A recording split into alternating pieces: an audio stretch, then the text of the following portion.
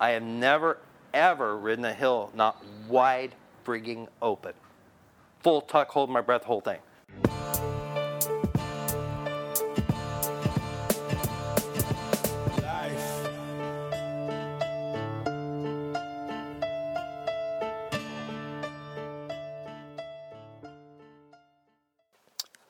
Okay, welcome back to the Venom Skate Podcast. I'm your host, Zach Madem, as always. Today's episode is with Captain America himself, Rick Clutie, and I'm very pleased to bring this one to you guys. I've been thinking a lot about this lately, that Rick seems like a figure who's been just kind of there in my whole downhill life thus far, but I recognize that this podcast has an audience that's a little bit more international maybe than especially the California or local kind of North America scene, which is where Rick has been mostly for the last 10 years.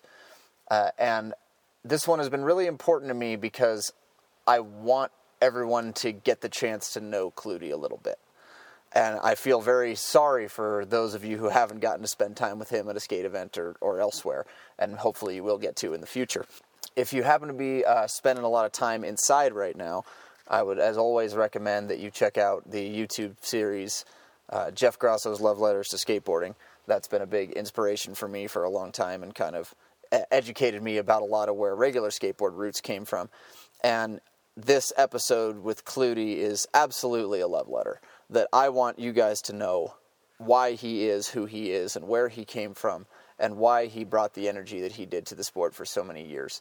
As always, Rick is full of stories and life and happy memories, and a couple of stories we've even cut out from this episode to save for kind of a Stories from the Road episode that we're going to be putting together later. But, you know, to give you a feel for how he feels about skateboarding, we had to cut this down from about 4 hours of recorded material after we went out for breakfast and chatted too. So without, taking up too much of your time, enjoy this stuff. If you're spending a bunch of time inside, I hope I can come up with some podcast episodes for you to keep you occupied and keep you excited about skating, even if you can't see your buddies. But keep up the good work out there, everybody, and we'll see you later on. Thanks. I don't know. Pages got full, I guess. I don't know. I just kind of quit doing it. But I got a whole box of, memories and pictures and just you coming. Yeah, man. I found it in one of my boxes, man. And I'm like, oh, my God. I'm looking through this shit, man. It's all good stuff. All right, so I know. So Sherry said, don't go too hard about names and dates, and we'll be all right. So, but what I do want to try to go through. Give me a little bit of a chronological order on your career, and because that usually just kind of tends to lead us to good stuff to talk about. But I just want to know how you found skateboarding and what your first, what was your first skateboard? When did you first see skateboarding? Where did it go from there? Because I want to talk about barrel jumping and kind of how you found every aspect of this. So start me off. What was your first skateboard? If you recall. First skateboard, I remember most of them. Some things I do remember, some things I can't remember. Yeah, whatever. My first skateboard, my grandfather made for me in North Carolina. I was probably 8 years old, 9. So you're from North Carolina? North Carolina. Okay. Swansboro, a beach community, a fishing community, and my grandfather built shrimp trawlers in his front yard. Okay, so that explains why you're a NASCAR fan. Oh my God, yeah, oh yeah. Okay. Anything that goes fast you can draft, I'm in. All right. I won my very first competition, downhill. So what year would that have been, thereabouts? Well, Calvin, right behind you, see that trophy? Right, you can pull it out. 41 years ago. That's 1979. That's fantastic. So, yeah, I've been on a skateboard since I was old enough to walk, really. My brothers we had this church hill we used to always ride down with steel wheels. And my brothers broke off, they had a 2x4 steel wheels from roller skates that they nailed on with 16-penny nails.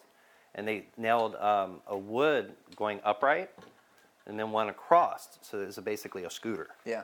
Well, I was too small to hold the scooter because my brothers were bigger and older. Right. So Billy, he's my favorite brother, he ripped off the handle so I could ride it. So I started riding it on my butt because if you hit a crack with the steel wheels, it's all bad. And then I started standing on it, and the rest is pretty much after that, I was hooked. Right, I mean, that's like the the classic skateboard origin story to a T. Like the steel wheels, made it as a scooter, broke the handle off. Like that's how the skateboard came to life. So that's awesome. Yeah, the 50s and then the 60s and 70s was kind of my era. Yeah. And, as I got older, skateboards started being made. And then they had these wheels. They gave us some clay wheels that we would put in gasoline because the clay was so hard. Oh, so it would soften them up. It would soften them up. And we had this one hill. It's called Corbett's Hill. Steep, and then it was kind of shot uphill. But beside it was an oyster bed because water was everywhere around us. Like rivers and oceans and I'm deep south type stuff. And a lot of people would eat it because the trucks and clay wheels. Yeah, and, man. you get almost to the bottom and your bearings would fall out because they were all open. Loose ball, yeah. And then you'd go into the oyster bed. Oh. People come out, cut the shreds. We were only like 10 years old, 12 years old. You get laced up by an oyster. The older the kids wouldn't try it, So, and the whole process of the skateboard, just the idea it didn't have brakes turned me on beyond words, because the feeling of going faster than you can run. Right. At that point, depending on how fast you think you can run, you're committed. Yeah. You have to make it to the bottom. So tell me if you agree with me on this. This is something I've been pushing around for a little while, is that I think there are 3 speeds on the skateboard that really matter, that feel different than the other range. So the first one is faster than you can run. That's a milestone that when you cross that, you're in new territory. Right. I think 55 miles an hour is the next one, and then I think 75 miles an hour is the next, where it feels totally different than slower than that. I would agree. Yeah. Your mile per hour and mine are to vary, but no, absolutely. The thresholds are, for me, when you get to 30 miles an hour, you can kind of know you're going faster than you should be. It's definite that you can't run it off. You're definite can't run it off. And, at that speed, back in the day, skateboard trucks, you'd start wobbling. Victor told me that that's just nervous ankles. It had nothing to do with JIT. I'm like, oh, come on, dude. So, give me 6 beers, put me on a board, solid as a rock, because I'm not nervous. So my ankles aren't nervous. And that stuck with me all these years is the nervous ankles. Then the next threshold for me was probably around 55, yeah. And then after that, it would have to be about 73, 74. Yeah. Because it's a whole nother level of feeling under your feet. Yeah. No, it's almost like you're oscillating a little bit. Mm-hmm. When you get in the mid-50s, the air changes around you. Yeah, absolutely. And I think that once you hit that mid-50 mark, at that point, aerodynamic definitely starts to be a factor. Oh, yeah. Anything below that, that's all. You can wear any helmet you want. It doesn't matter. But when you hit 60 plus, everything's a factor. And, I got up to 80. We did, right after Gary Hardwick broke that record that he broke for speed, him, myself, and Mark Golter, I took him to one of my hills, going out to Barrett, Blossom Valley. Okay. No, not Blossom. Deerhorn Valley Road. That's a 70-mile-an-hour hill on a good day. And we had a tailwind, and the guy driving said that when I passed Mark at the very bottom, that we were doing 73 miles an hour. That's fast as hell. That was 15 years ago, maybe? Yeah. So, that's what we did. Is we loved that speed. And the board is a weird feeling because after about 60, it starts to oscillate. You can feel it it feels almost like the wheels aren't on the ground so much anymore. Because the lift in the air and just all that feeling you get, you can definitely feel a difference. Yeah. But I went to wrist. Yeah. I couldn't believe that was the fastest I've ever been, and I drafted a Mustang because it pulled out in front of me.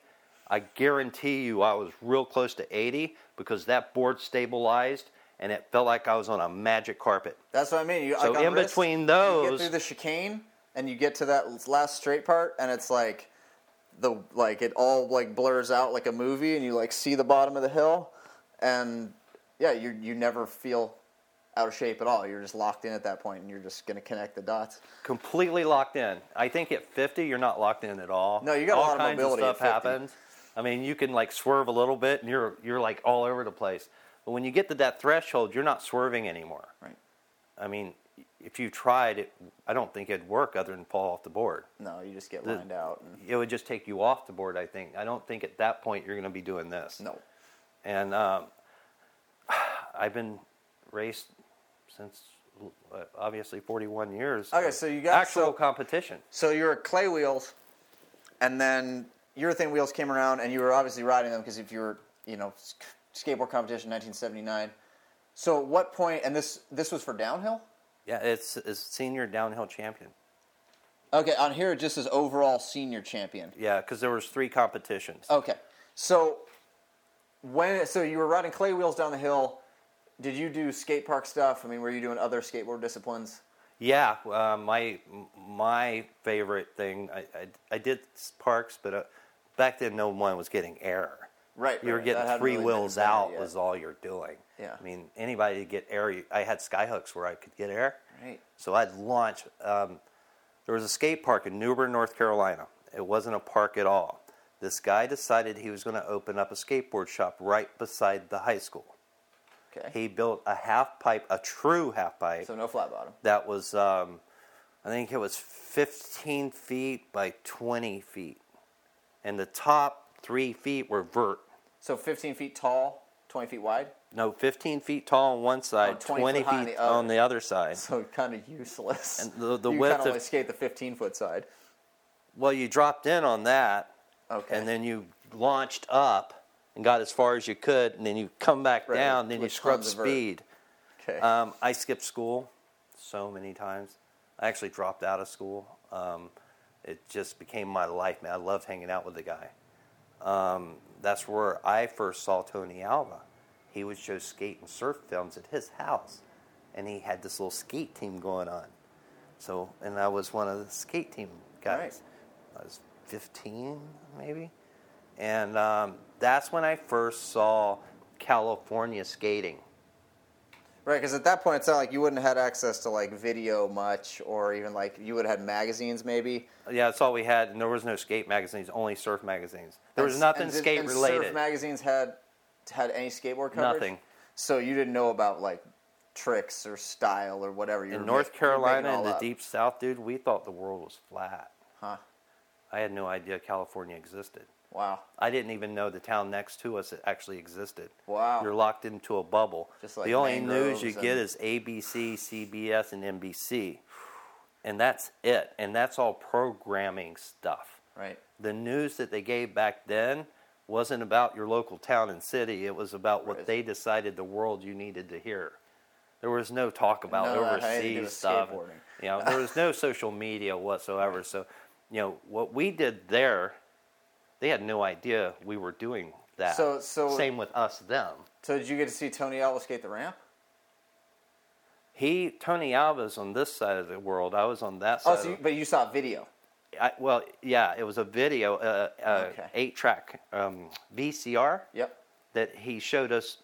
Actually, no, it was a reel.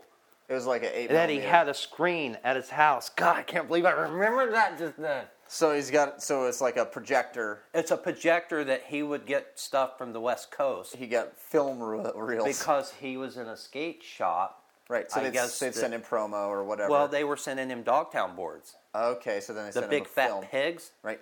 Favorite board. Oh my God, I loved them. And then Castor came in and some other manufacturers. So he had access because there was no skateboards in North Carolina. Right. They all came from California. Yeah. But I didn't know that either. But they would send him different reels and he'd put them on.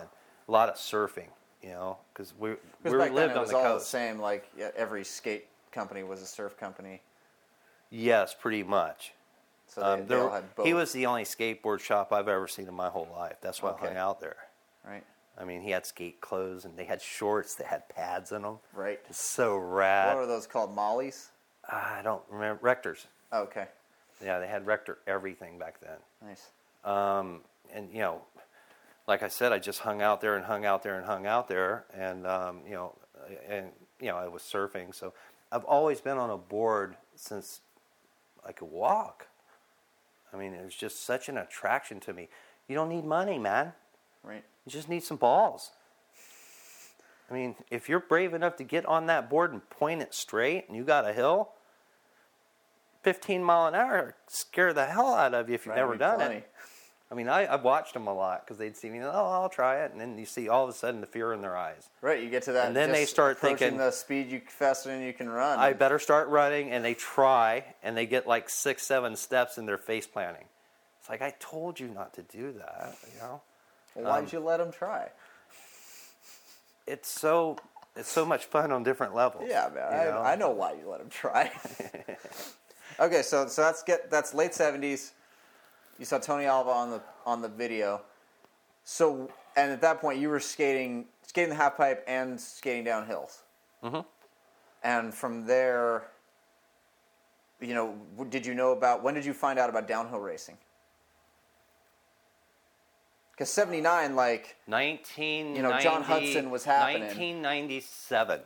So you didn't know anything about downhill racing until the 90s. 1997. And some dates I kind of hard not to remember. But like you had to know that area. downhill racing existed. Like, no. Did you skate the whole time from 79 to the 90s? Yeah, every day. But you didn't have you never saw a mag with a John Hudson photo in it or anything like that? Oh, God, no. I didn't even know who any of them guys were. None of them. So the whole time I raced, I didn't even know who Roger Hickey, what his story was. Wow. Only thing I knew about Roger Hickey was he was an arrogant bastard.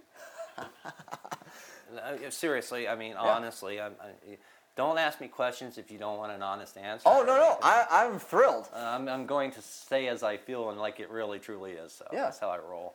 Well, it's just like when I was talking to Roger and like Biker kind of kept coming up because he's a big part of this story. And that what I said about him is that we don't have to mince words about Biker just because he's not with us.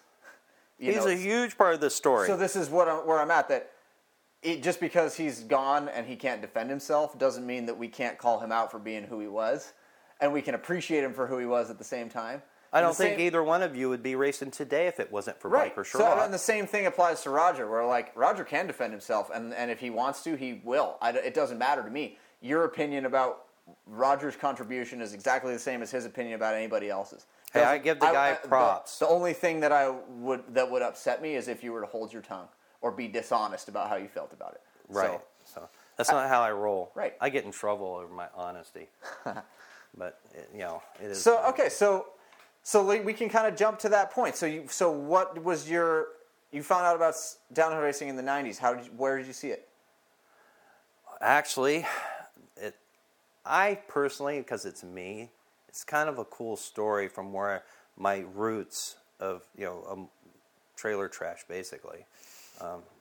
No pun intended. I understand. I grew from a very impoverished lifestyle. Yeah, deep south. Very, impoverished.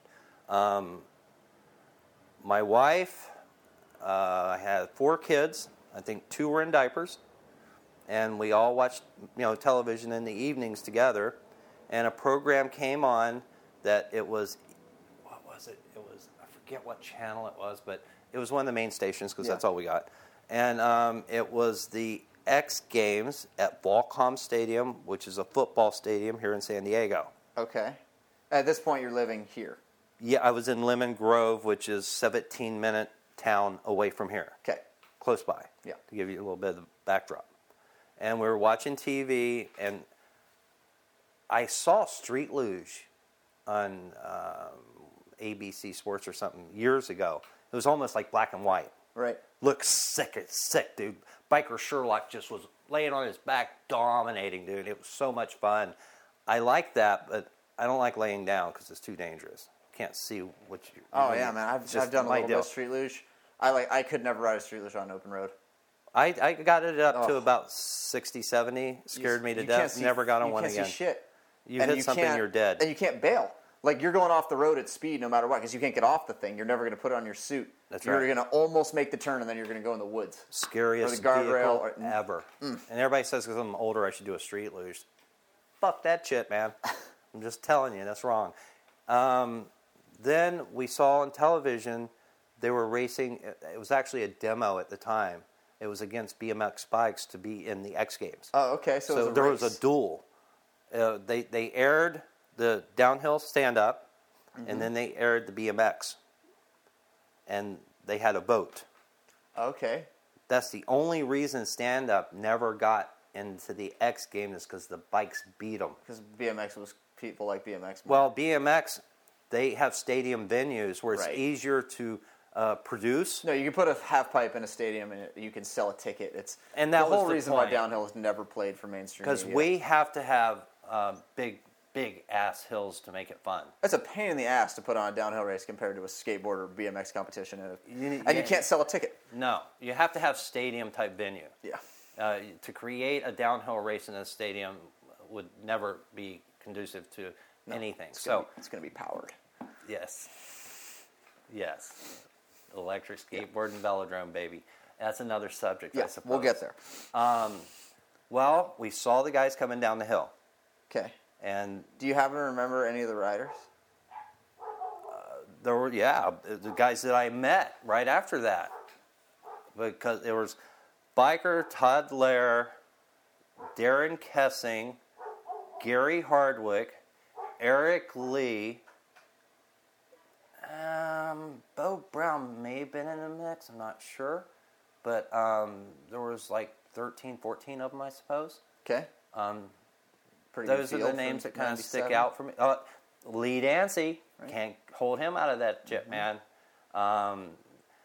All the guys who did stand-up were street losers. Right. And the only reason they did stand-up is because they offered another venue for them. Yeah. Or another discipline. So they did it. I saw that, and, my wife, she said, Rick, you could do that. And I go, I know I could do that. She goes, you should do it. I have kids running around in diapers, and I'm a roofer. I'm, hard-ass trade. In the summers here, 110, Right. 130 on the roof. I'm busting my ass to feed my family. The thought of me not being able to do it or not to do it wasn't even in the picture. All that, it's like, I could try to find out who does it. She goes, Rick, this stuck with me. I think it's why my passion became so strong for, 41 years, really, with my professional racing career, 22, 23 years. She said, Rick, if you don't do it, one day you're going to be sitting in a rocking chair and you're going to see it somewhere. And you're going to tell yourself, I could have done that. Damn. Like I just got huge goosebumps. Yeah, man. Huge. Or you can sit back in that rocking chair and see you do it. Say, yeah, I did that. Oh, I'm getting them all over my face now. Because now I'm sitting here with you guys all these years later, and she passed. Because you did it. Yeah, Sandy passed away 13 years ago. I did it. And now I'm sitting here with you two, and her premonition is coming true right now, right here, this spot today. Yeah. I'm telling you guys, I did it. And I did it I was okay. I did it at a pretty high level. Yeah. They were afraid I'd beat them. So, okay, so you said 97 is when you saw that? I believe Or it. About thereabouts? Yeah, within a year or two, I'm sure. So how'd you find out who was doing it? Oh my gosh, that was... Okay, I have another buddy that lived here at the beach. I was living inland because of my kids. Yeah. He had a computer. Right here, this is that time, like, not everybody did. Nobody had a computer. We had pagers, for God's sake. Right. There was If no you had cell that. phone. No, you had... No, I'd get paged and find a pay phone and put 20 cents in and call who paged me, get back in my truck, I get paged again. That was the reality of it. So we went to his house and okay, Art, look up. We didn't even know what to look up. Like downhill skateboarding, nothing. Skateboarding, nothing. There was no one knew how to put social media or advertising on a computer. No one even made a website back then. It was raw data of whatever Microsoft or whatever was doing at the time, and it was very grunt. Well, come to find out, he found an association in Germany. I called Germany. The guy goes... At great personal expense, because this was the 90s. I think the bill was $78. Oh, my God. I talked to Mike Ziesman. He calls me from friggin' South Africa. He was like a kid, 15 years. Called my home number, because we were on NCDSA at the time. Right. So I gave it to him. He calls my house. wanting to know all about the Americans coming. And I could never travel. Okay, so hold on. So go back. So you talked to the German organization. Okay. And they must have told you about hot heels. No. No. He told me I turned it back. I turned it over to a guy named Biker Sherlock. Okay. And I'm thinking, okay, you're in friggin' Germany. This guy's got to be like somewhere like, okay, can I get his number? He gave me his phone number. And it's local. Oh my gosh, it's 15 minutes from my house. Right. I call him up. He said, yeah, dude, come on over. We'll show you what's going on. I go, deep sigh. Well, what part of the country do you live in, man? I live in San Diego. I'm like, you do? Me too. Well, where do you live? I'm in Lemon Grove. Oh, I'm Moreno Valley. Come on over. Just come see my shop. Amazing. Him and Amy interviewed me when I got there to see if I had what it took to race. Wow. Before they showed me anything. Because that's the kind of thing where, at this point in time, there were like less than, 50 downhill racers worldwide? There was serious ones? 30. Okay, so for like, they took you seriously as an applicant because anybody who was like had been skating and wanted to race was like maybe really going to be one of the tribe. He didn't want anybody coming in that could beat him. Oh, so he wanted to make sure he ran it with an iron fist. That you weren't too good before they showed you any of the gear. And they wanted to know my history, and I told him I'm a surfer. I've been skateboarding my whole life. And he goes, dude, I told him about my family, and I'm a roofer. Yeah. He goes, I'll tell you right now, you're not going to be able to do this. You don't have the money, and you got kids. And you have to travel, man. You're never going to do this. And if you did get to do this, don't even think for 1 second you're ever going to beat me. And I'll tell you that right now. Wow. So if you think you're going to come in here and win a race, you're wrong. And if you think you can get to races, you're wrong. You don't have the money to do it. I go, well, I sure would like to try. He goes, all right, dude, come back here. And he walked back to his shop. He had a stack of boards about that high. Which one you want? He picked one up. I said, that one, which is that board right there. Wow. And I grabbed it. He hooked me up with some Randall trucks, just the whatever they're called, the standard. So at that time, were they been R2s or Randall downhills? Do you know they're 50-degree base plates or 35-degree base plates? 35-degree So Randall downhills. Yeah, 35. Okay. I stuck with 35 same my whole career. Right. I never went past 35 ever. Right. Too wobbly. My trucks are so tight, I needed extra threads. Dave Rogers used to laugh at me. He's like, dude, you don't even have threads anymore. I'm like, it's all good. Shit. Okay, so he gave you a deck and some trucks. Yep. Did he give you wheels? He gave me the first set of wheels he gave me was live wires. I've never heard of that. Shittiest little slowest wheel there was. Okay, so he wasn't going to give you anything good. No way. But maybe he was looking out for you. He's like, I'm going to give you this really slow he don't look so out for people. Yourself. He don't look out for people. That's not how he rolls. Okay, so he gave you... Maybe he was. So he gave you a setup. Did he like help you put it together, or was he like, here you go, you figure it out? He said, here you go, and says, if you really want to race, you got to buy leathers. Can't race without leathers. He gave me a Chaparral book to order leathers. He goes, okay, man, next race is in October. I'll send you an invitation. Because back then, you didn't know about shit unless you got a letter in the mail. Right, because how else you couldn't find it on the internet? There is no internet. Usually you have to call him because he's the only one who would know. He won't answer it. He won't talk to you. So, wow. So you like got on the mailing list. I got on the mailing list. So this is just huge. like, it's so lucky that all these things had to line up, and amazing that you were in this area. You could have been anywhere else in the country and no I Rick believe Clutie strong in karma, fate, destiny, right place, right time. Everything was right for you to find My whole life, it's just been like chaotic hardships and trials and trivias and trying to work all day roofing, put food on the table and get diapers. Diapers are expensive for the kids, and we had dogs and cats and the whole 9 yards. That I had to do. Right. That's one hat. And the other hat is I was committed to go. Right. So I just worked all week hard and got that letter in the mail. Mammoth Mountain Scenic Loop. Had no idea where Mammoth Mountain was. Wow. I looked it up on the map. Paper maps, by the way. Good thing it was pretty close back then. You could drive there. 8-hour drive. Yeah. I took the Weiss minivan. Perfect. Went up there. Gave it a go. So how much did you ride before you went to that race? So the race was in October. When did you get your setup? I got the leathers in the mail about a month later. Okay. This is where my timing and everything. Yeah, no problem. So, give me a so I rough went to a idea. motorcycle shop and bought a motorcycle helmet. Okay. Heavy ass sucker too, Oh yeah, man. those things are the worst. It was a bell helmet, Your head's full like a magnet bore. to the ground. They're That's so probably heavy. why my neck's eject. Yeah, Well, definitely it's healed probably now. a contributing factor. I got all my stuff. I went to my buddy's house to try it on for the first time, which is Doug Moise. Is the house that I showed you at Hill. And I suited up. We played around with the helmet for a little while. I walked to the top of the hill, went into a tuck, which for me, the tuck was hands first. Okay, yeah. Because I don't know, shit, man. I mean, I was just going for it. And so I trained on that hill for a couple months, I'd say. It's the only hill I knew. Okay, so you rode for a couple months Before this race, Mammoth. at least. Like you kind of got to ride your board a little bit and get a little Yeah, bit used but- to going fast. We were never told what the hill looked like. Right. We weren't allowed to even go to the hill. If you were caught anywhere around the hill before an event, you were kicked out, straight up. So when you got there, everything was a surprise. Goddamn Max Caps and Daniel Engel been at Barrett for like 2 days right now. I know, he called me. He's patching the road, bro. Oh, sure he is. He's making it safe for you guys to have fun. Plenty of practice laps. You know. Well, you need them there. Well, what are we doing here? That's Oh, what it's I rain- was. it's That's raining what today. I was thinking. That's right. It's wet. There You you didn't go. want to ride it today. He's patching the road for you. Okay, He's good. making his preferred line. Perfect. It's like Clutie's patch. Right. I made that because I knew where I wanted to go.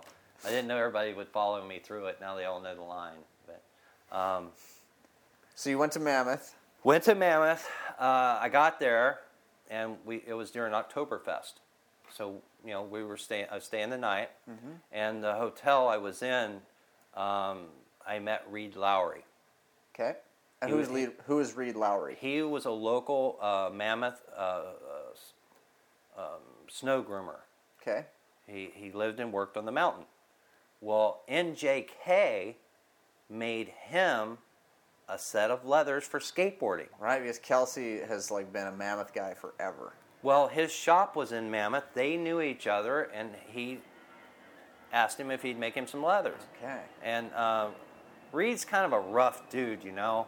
I mean, he was a rough dude, I should say. Kelsey agreed and made him his first set of leathers. That was the very first set of downhill leathers ever made. It all started with my buddy Reed. Cool.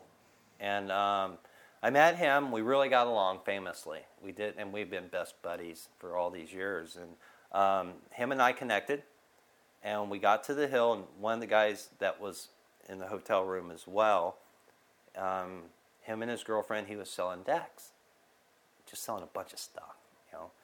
Well, he wanted to compete as well. We got to the hill, and during practice, Biker was eliminating guys from riding. Just like looking you up and down and being like, you're out. If he didn't think you could ride down that hill, you're gone. Ugh. Because that hill was scary, man. Because I mean, it's the fastest I've ever been. Right. It was a 50-mile-an-hour hill and crappy wheels. I mean, it was butter smooth, and it was a mountain terrain run, and Biker shut the road off, one end to the other. We had the whole forest to ourselves. Wow. And that was my first introduction to gravity, because they were all street losers. There's like 110 street losers. Whoa. There were only like 16 of us, maybe 17, that first race. Yeah. Maybe more, I don't remember. But a lot of us were new. And he couldn't hold the amateur division because he had already kicked out the guys who he thought couldn't run the hill. So he walked over to me and says, "Hey, Clutie, man, sorry, dude, we don't have an amateur division at this race." I'm like, what? I bought all this shit? And came all the way out You're here joking for me? this?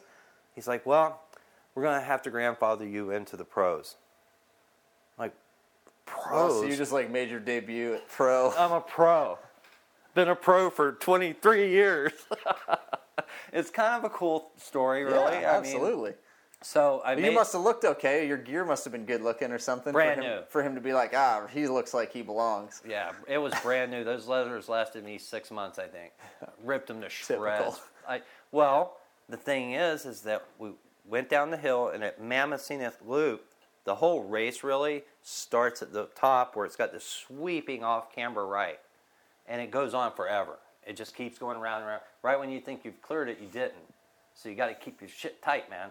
and then you hit that straightaway. It's nothing but drafting. Well, I made my first run on them slow wheels, and guys were kind of being mean to me. They were blowing by me and smacking me and beating me and pushing on me, and they were working me hard, and I was really getting upset. When I got to the bottom, it occurred to me all of a sudden in a blur, I have no idea how to stop this thing. Oh, because you've just been riding your local hill only. Yeah, 30 mile an hour. Yeah. I had no idea what to do at 50. So I got down to the bottom, and Biker had some hay stacked on the corner that was left over and kind of almost to the woods and shoulder. And I had to make a quick decision. I'm not taking my foot off that board. And I had no idea how to get off this thing. I just, right before the hay, I launched and got off the board and did one of them tucks and smashed into the hay. It buried me underneath the hay. Biker comes running over to me. He helps me up out of the hay. Dude, you okay? Yeah, I was kind of shaking. I mean, it was scary. I didn't realize you had to fucking stop. Don't do that again. Uh-oh. I'm like, what? I didn't put those hay for you to crash in. No more. If you can't stop, you don't race. So I'm like, all right. My next run, I'm getting not any more confident, and they're still beating me all over the place. I'm kind of getting pissed. I get down to the bottom, and Biker's standing there like this because he knew I couldn't stop. Right. I said, fuck it. Jumped off my board, slid to a stop on my leathers, got up, looked at him. He went, fair enough. And that was my first day, my first race. And so that night, Reed and I really got kind of close. And the guy that took me there is my wife's best friend on the tree service. He hired one of his employees. He had a camper on his tree truck, and he hired him to drive me to Mammoth because he was going to sponsor me. He wanted me to live a dream. Yeah. And we were really close family-wise. And we got to the liquor store, and he was all like, dude, you suck at this. We should just go. I mean, you're obviously not any good at this, and you don't belong here. We should go. And I'm like, well, you're driving, and I don't really have a say in this, I guess. He goes, okay, let's pack it up. Reed came over. We're sitting out in front of the liquor store, and he goes, hey, buddy, don't leave so soon. Why don't we get some beers? Let's sit on the back and just have some beers. So while we're having the beers, he's saying, dude, we're okay. We're doing this. It's fine. Some of the locals were coming over. I mean, congratulating Reed for being the local at this race and really pumped us up. And he looked at me, and we had a couple beers and got a little buzz, and he's like, you have to stay, man. I looked at him and says, I'm staying. He says, all right. The next morning, I got up really early, went to Biker's trailer at the top of the hill. I said, dude, I need faster wheels. He goes, all right, they're $80. Woof. Okay, I don't care. What wheels were they? Cherry bombs. Okay. And I'm like, okay, I don't care. And he's like, you got the cash? No, man, but I swear I'll give it to you when we get home. I will. I'm good for it. All right, here you go. Fat, brand new cherry bombs. Yeah. I walk out, Rat Salt comes over. Hey, dude, where are my wheels?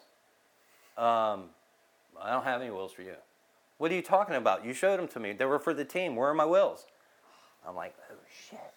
So he sold me a free set of wheels given to him for Rat. Oh, my God. But also, I love the fact that the previous day he, watched you visibly not know how to stop. But I could ride. And then when you came and hit him up for faster wheels, he was like, hell yeah. I think it turned him on. He's a big adrenaline junkie. You wanted to go faster. That's fine. And I think he chuckled in that whole, is why he did that. Yeah. He's like, damn, I'd love to see you stop going faster than you're going now. Sweet. So he did. I put him on. Sunday when we raced, my first heat, I passed a guy. And when I passed that one guy, that was the beginning of my career.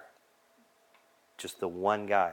Because then I knew I wasn't slow and I was okay. Right, you weren't the worst. I wasn't the worst. I didn't get last. Right. So I did pretty good. I mean, I think I got 17th out of 20-something rider, so, I mean, I did all right. Fine for your first race. Totally. So the next time down the hill, I go, okay, I got to do this. I got to put my foot down. I have to put my foot down.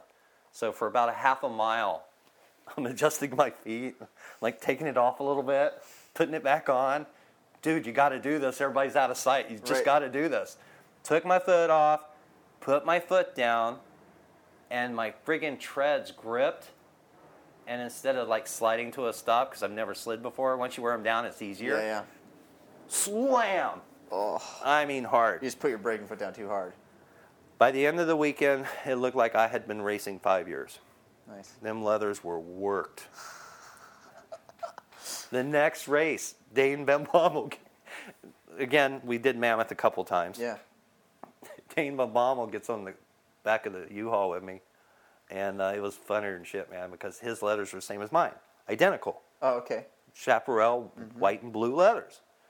And he sits down beside me, and his were pristinely white. Mine weren't even white anymore. And he looks at me and goes, hey, bro, how long you been racing? I go, second race. He's like, how long you had them leathers?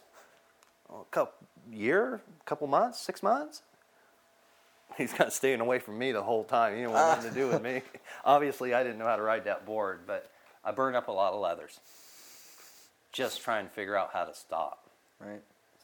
After a while, I got the hang of it. Worked out.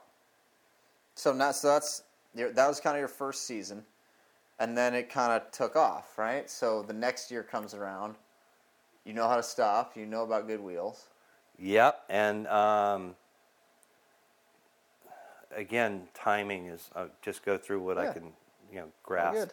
Is that we were in the jacuzzi of this friend, One Trip Tree Service, Steve, his wife and my wife, we were all in the jacuzzi having some wine, and I told him about, because he sent me there, what had happened, and I was pretty good at it. And I went to a few more races, and I did okay. And I told him what my plans were, and he goes, Rick, I'll pay for half your leathers. Because I'd already pretty much in the first season burnt that leather up. Yeah. As a kid, all we had were comic books. And as a kid, the mainstream comic book was Captain America, Green Lantern, shit like that. And I thought... There were like 8 comic books at that point. Exactly. And, I knew when I first put the leathers on the very first one, it was kind of a superhero thing. Yeah. Absolutely. And I was older. I was the oldest competitor, even starting, because I think I was 33, 35 years old or something. And I went, you know what? If I'm going to risk my life and do this, by God, I'm going to be a superhero. And I told him I want to be Captain America. He says, go for it, man. So I sent NJK a sketch. He sent back a sketch. We did this a few times, so I got the suit right. I called DC Comics, asked him if it would be okay if I was Captain America. He goes, well, yeah, absolutely. There's no problem with you being Captain America. And I'm like, so the copyrights and all that, I'm okay and all that? Because I literally was going to be Captain America. Right. A personality thing. He agreed. The guy started making my leathers. And it's interesting, all of our fittings, he was sky jumping. So I would drive to Lake Elsinore, it was about an hour drive from here. Yeah. And in the on the tarmac, we would do a fitting. And then after I did the fitting, I'd go home, he'd go back skydiving. We did this like 2 or 3 times till he got it right. Hence Captain America. Wow. So and that's been your thing ever since. Yeah, it's just why would you change it? It's my shtick. Yeah. Oh, that's perfect. So you got the Captain America suit, and you started going to more and more events. Did you start going a little bit further, like more events outside of California? Like, did you go to any of the EDI stuff, like in St. George or Pikes Peak? There were 2 games in town back then, only 2. There were no outlaw races, none of that. Okay. It was EDI and IGSA. Okay. They were the only 2 games anywhere, as far as I knew. I started racing IGSA because they had races, and I think that my most races I did was 13 races in one season. That's pretty good. So I went from EDI to IGSA. Well, the traveling comes into play because the commitment that I made to the sport and my wife made to me to fully support me, part of that was one of the things in the back of my head, Biker Gordon, you can't do this. So every race, I hustled. I was on the computer trying to find sponsors an hour every day. Yeah. I typed in, because I was trying to quit smoking, nicotine.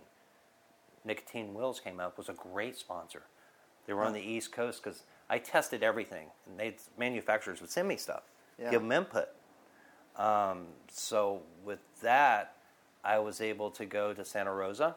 So where were nicotine wheels made, do you know?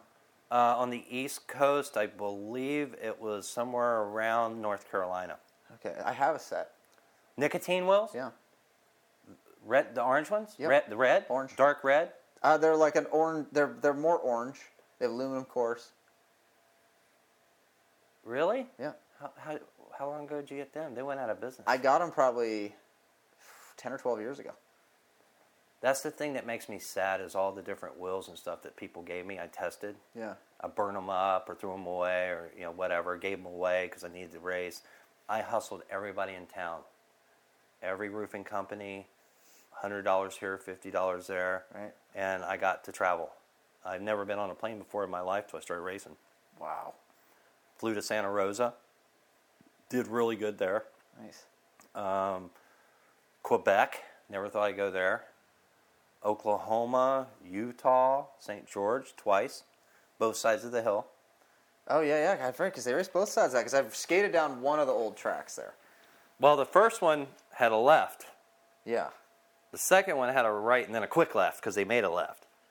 And here's another little, because we're on Santa Rosa, Utah. Yeah. St. George. It was the first time I had met Biker, or Roger Hickey. Okay, so what year would this have been? I have no idea. Okay, probably like 99, 2000, 2001. Somewhere 99-ish. Yeah. Somewhere like that. So St. George. So Roger wasn't at any of the other stuff. He wasn't at any of the Mammoth? He was at the Mammoth, and he was like at the bottom of the list of where you Of qualifying. where you raced your status. Okay. What number you got of how good you were. Ranking. We were at the top on the first course, and he was at the top just before we all took off, and he was trying to psych people out. And there was a left that people were eating the hay quite a bit in. It was really kind of hard to make, and they made this chicane before it. So you did this chicane out of hay, and then you hooked this left into the finish line. Right. And he was telling everybody, don't look at where you're going, look where you want to go. And he was psyching everybody out on the hay bales. Don't look at the hay bale, don't look at it. And he was like almost preachy in a way. And everyone's like, who is this guy? He had, big guy, looked like he was serious. He had the freaking fancy stuff. Oh, he's always had tight gear. Yeah, he's like always had super he's always been nice. Crisp. Yes. So, we're all doing our thing, and we get back to the top. I'm like, well, where's that guy at? Oh, he broke his wrist in that turn. He hit the hay and broke his wrist. So he wasn't competing that day. I see. So I got to travel because of the skateboard, and a lot of people know my passion and my desire and my strength to follow it through. Mm-hmm. I had many, many people give me money, a little here, a little there. I had clothing sponsors send me boxes of clothes. It was starting to click for me because I knew I couldn't do it on my own, and I agreed with Sandy that I wouldn't spend family money to go live my dream. Yeah. And I would only do it on the weekends. So, and that was a huge part of it, like Providence, Rhode Island. My church, sweet old ladies at the church, all were given $5, $10. Wow. The church gave me enough money to fly to Providence to race in the Gravity Games. Wow. The church. So back then, what did it take? This is something I haven't been able to get good information on. What did it take to get into the Gravity Games? Rankings. Okay, and you got the rankings by going to enough IGSA or EDI races? This is strictly EDI. Right, because Biker, because of his dad, and Gravity Games was on NBC. Correct. So he kind of owned the entrance to that. He could control it pretty much. Correct. So when you qualified for the Gravity Games in Rhode Island, what kind of finishes were you having to get in EDI races to have a good enough ranking? You had to get a top 16 because there were 16 riders. Okay. So you had to have a top 16 ranking.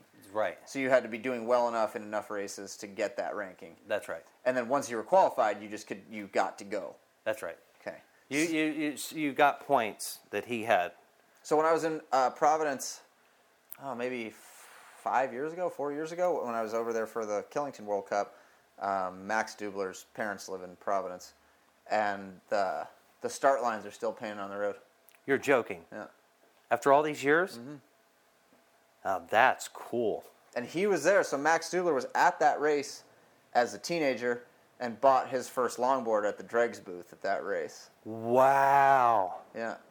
See, there's a lot of history man. in the stuff that I've done that today there's players in that factor now. Right. You were that on the saw other. something You were like on the other side of the glass. Like you were in the big show. Right. And he was like a skateboard kid who was like, "Wow, this is cool," and had to be a part of it and bought a longboard. Yep. So. And Providence was, again, biker in Providence, I think, with the Gravity Games, is what sparked the overwhelming influx of downhilling in general. So how did you think that happened, and what changed after that? National television, man. Oh, so that was the first time it was on national television. Ever like that. ABC had one back in the 70s where they were doing slalom with these big-ass car cones. Right, I've seen that footage. And ABC Sports. Right. That was hokey to what we were doing. Right. I mean, we were treated like royalty. Well, and it was filmed really well. They had the NFL. They had the NFL crews there. They made it look fast, even though it was like 37 miles an hour. Like the way they shot it made it look cool and extreme. Like the line the road with hay bales. Like it looked really good. Well, it was professionally done, and the NFL crews, camera crews, were the ones actually filming that. Right. The NFL doctors and paramedics had this big 4-tent, like, what do you call it when people get shot up in war and they take them to like a triage It was center. a triage center, and they had tables everywhere. Whoa. I thought when we showed up it was for massages. No, really. At one point, every table was full. Oh, no. Everyone was crashing. That track was actually kind of gnarly for the day. Oh, my God. George Orton crashed so many times that he was bleeding so hard in his head they had to make him stop. Wow. It's cool to me that at that time that there were some 70s era pros who were into it. That George Orton and Bo Brown were like downhill racers. Definitely. After their major bowl skating pro careers. Definitely. That's cool that worked out. Darryl Freeman hit the hay so hard his shoe flew off and went in the air, and they filmed it. So who all was at that race? So you got George Orton, Darryl Freeman. I will show you right now. Oh, man, we got pictures. This is the Providence, Rhode Island list of riders. Obviously, I'm going to need to take pictures of this. You might have a So actually, I'll take a picture of every photo when we're done. So 1999. Okay, so we got a date here. This is good. It helps us with our dates and you're gonna get a lot of that there. So 1999, David Bryant, who I've never heard of. Caveman. Oh, okay. I've definitely heard of him. Caveman. That's awesome. There's a reason he was called Caveman. Dude, I love... So, the first time I went to Canada in 2008, we were staying at Kevin Reimer's parents' house, because he lived with his parents at the time. And he had, like, a cardboard box that I think he got from Darryl Freeman that had, like, all of these broadcasts on VHS recorded. And it was raining a couple days, and we, like, sat in the basement and watched all of them. And I remember seeing these guys, especially, and remembering Caveman. NBC Sports sent me a VHS of the raw footage. He was enormous. He was like this gigantic guy, and he couldn't make a turn for shit. Right, he tucked hands forward too, so it always looked like he was like chasing somebody, like he was going to get him. But he was the most gentle person. He'd never crash you out. Me, I get mad, and you really upset me, I'm going to wrap my arms around you, dude. So Lee Danzy. Not that I crashed him, I just kind of gently put him to the ground. Darryl Freeman, John... Oh, I can't get that last name. Okay. John Dredd. Oh, that explains why they call him John Dredd, because his last name is spelled G-W-I... he wore dreadlocks. Right, but also because his last name is G-W-I-A-Z-D-O-W-S-K-I. It was simpler, wasn't it? Yeah. Okay, Gary Hardwick. Roger Hickey, so he qualified for that. He did qualify, remember Mammoth, yes, I told you? Yeah. Rick Clutie, Todd Lair, Sean Mallard, Julian Mertuck. I've never heard of him. Frenchie. Okay, because all these other guys, this is like a who's who of downhill guys from the time. It should be. We were a crew. Remy Nguyen wrecking Cao. crew. Who? Remy, another Frenchie. Okay, never heard of him. George Orton. Yeah. Biker Sherlock, Rat Salt, and John Warburton. So he was in the Pete Connolly episode. He was like one of Pete Connolly's guys who got him into it. Mm-hmm. Cool. So I'm gonna have to talk to him too. Look at the alternate there. Okay, alternates were Dane Van Bommel and Reed Lowry. So that's like Which is ironic that Dane actually ended up podium, and then after that he was no one could beat him. So at that race, who was out that Dane got in? Roger Hickey. Okay, so what happened? He crashed and went to the hospital. Okay. If you leave the race course, you're not allowed to compete. Okay, see, I didn't know that. And he left the race course, so he was upset because he come back and nothing was wrong with him, and they wouldn't let him race. I could be wrong on that particular race because we did. That's the only one I did. So yes, that was what happened. Awesome. Biker wouldn't let me do it again because I kind of stole his show a bit. NBC loved me, dude. Well, yeah, because you're a personality and you were Captain America. I wasn't at the time. You played great on TV. Okay. At the time, I had the white leathers. Okay. That was my first year, I think. So I was just figuring stuff out. I almost beat him because he got cocky and started waving at the camera, thought I'd crashed. And in the background, you can see me in full tuck boogie coming on him. We had another 50 feet. I would have beat him. And we come through the last turn, he looks back like, oh, shit. Got all tight in his tuck, and he beat me. And I'm like, okay, I think I can do this. So at this time, 1999, what helmet were you wearing? I've only wore the red helmet for a couple of races. And so that's what you were wearing then? I wore that Doc for my entire career. So, but did you have it in 99? Yes. Okay. So, and that's when you got it. When did you get it? It was, I don't remember. It was. But how long before this? Maybe a race. Okay, so close. Because I think a couple of races. He made them. I think it was a couple of races. I only had the red helmet for like one or two races. Okay. I found out about the Biker Dregs helmet, and I went to L.A. and met with Jarrett. Okay. I spent a half a day with the guy. Cool. Engineering mind all over the I'm place. so bummed that I never got to meet him. He was, my helmet was the very first one he ever did because it was all just a generic same size. Mm-hmm. Same size fits all. Yeah. Well, I was the first guy that he actually put my dimensions, measured my head exactly, everything, and put them on the computer because he wanted to start making sizes. Right. He had really, really early, computer design, CAD drawings, like his website, which I wonder if it's still up, had all these, had all these super early CAD drawings of like a full suspension luge and like all these ideas that he had. Yeah, super smart stuff.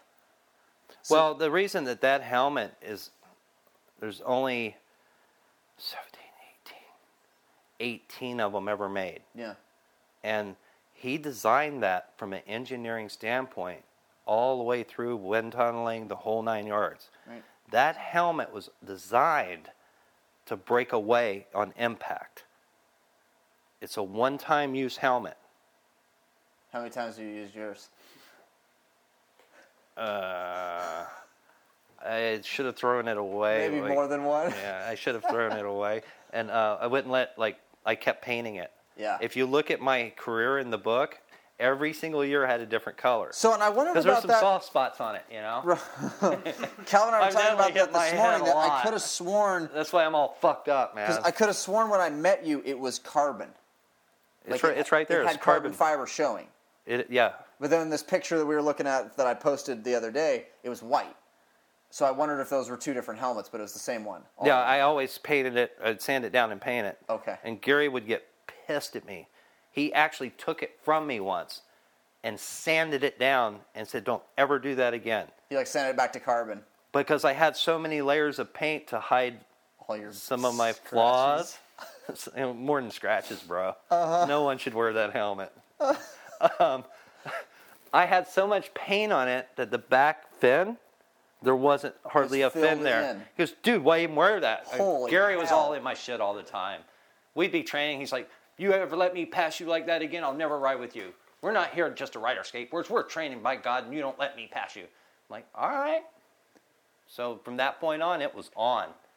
So it's cool to hear about him because he's a figure that I know almost nothing about. I know pictures, I know he's gone. That's about all I know about him.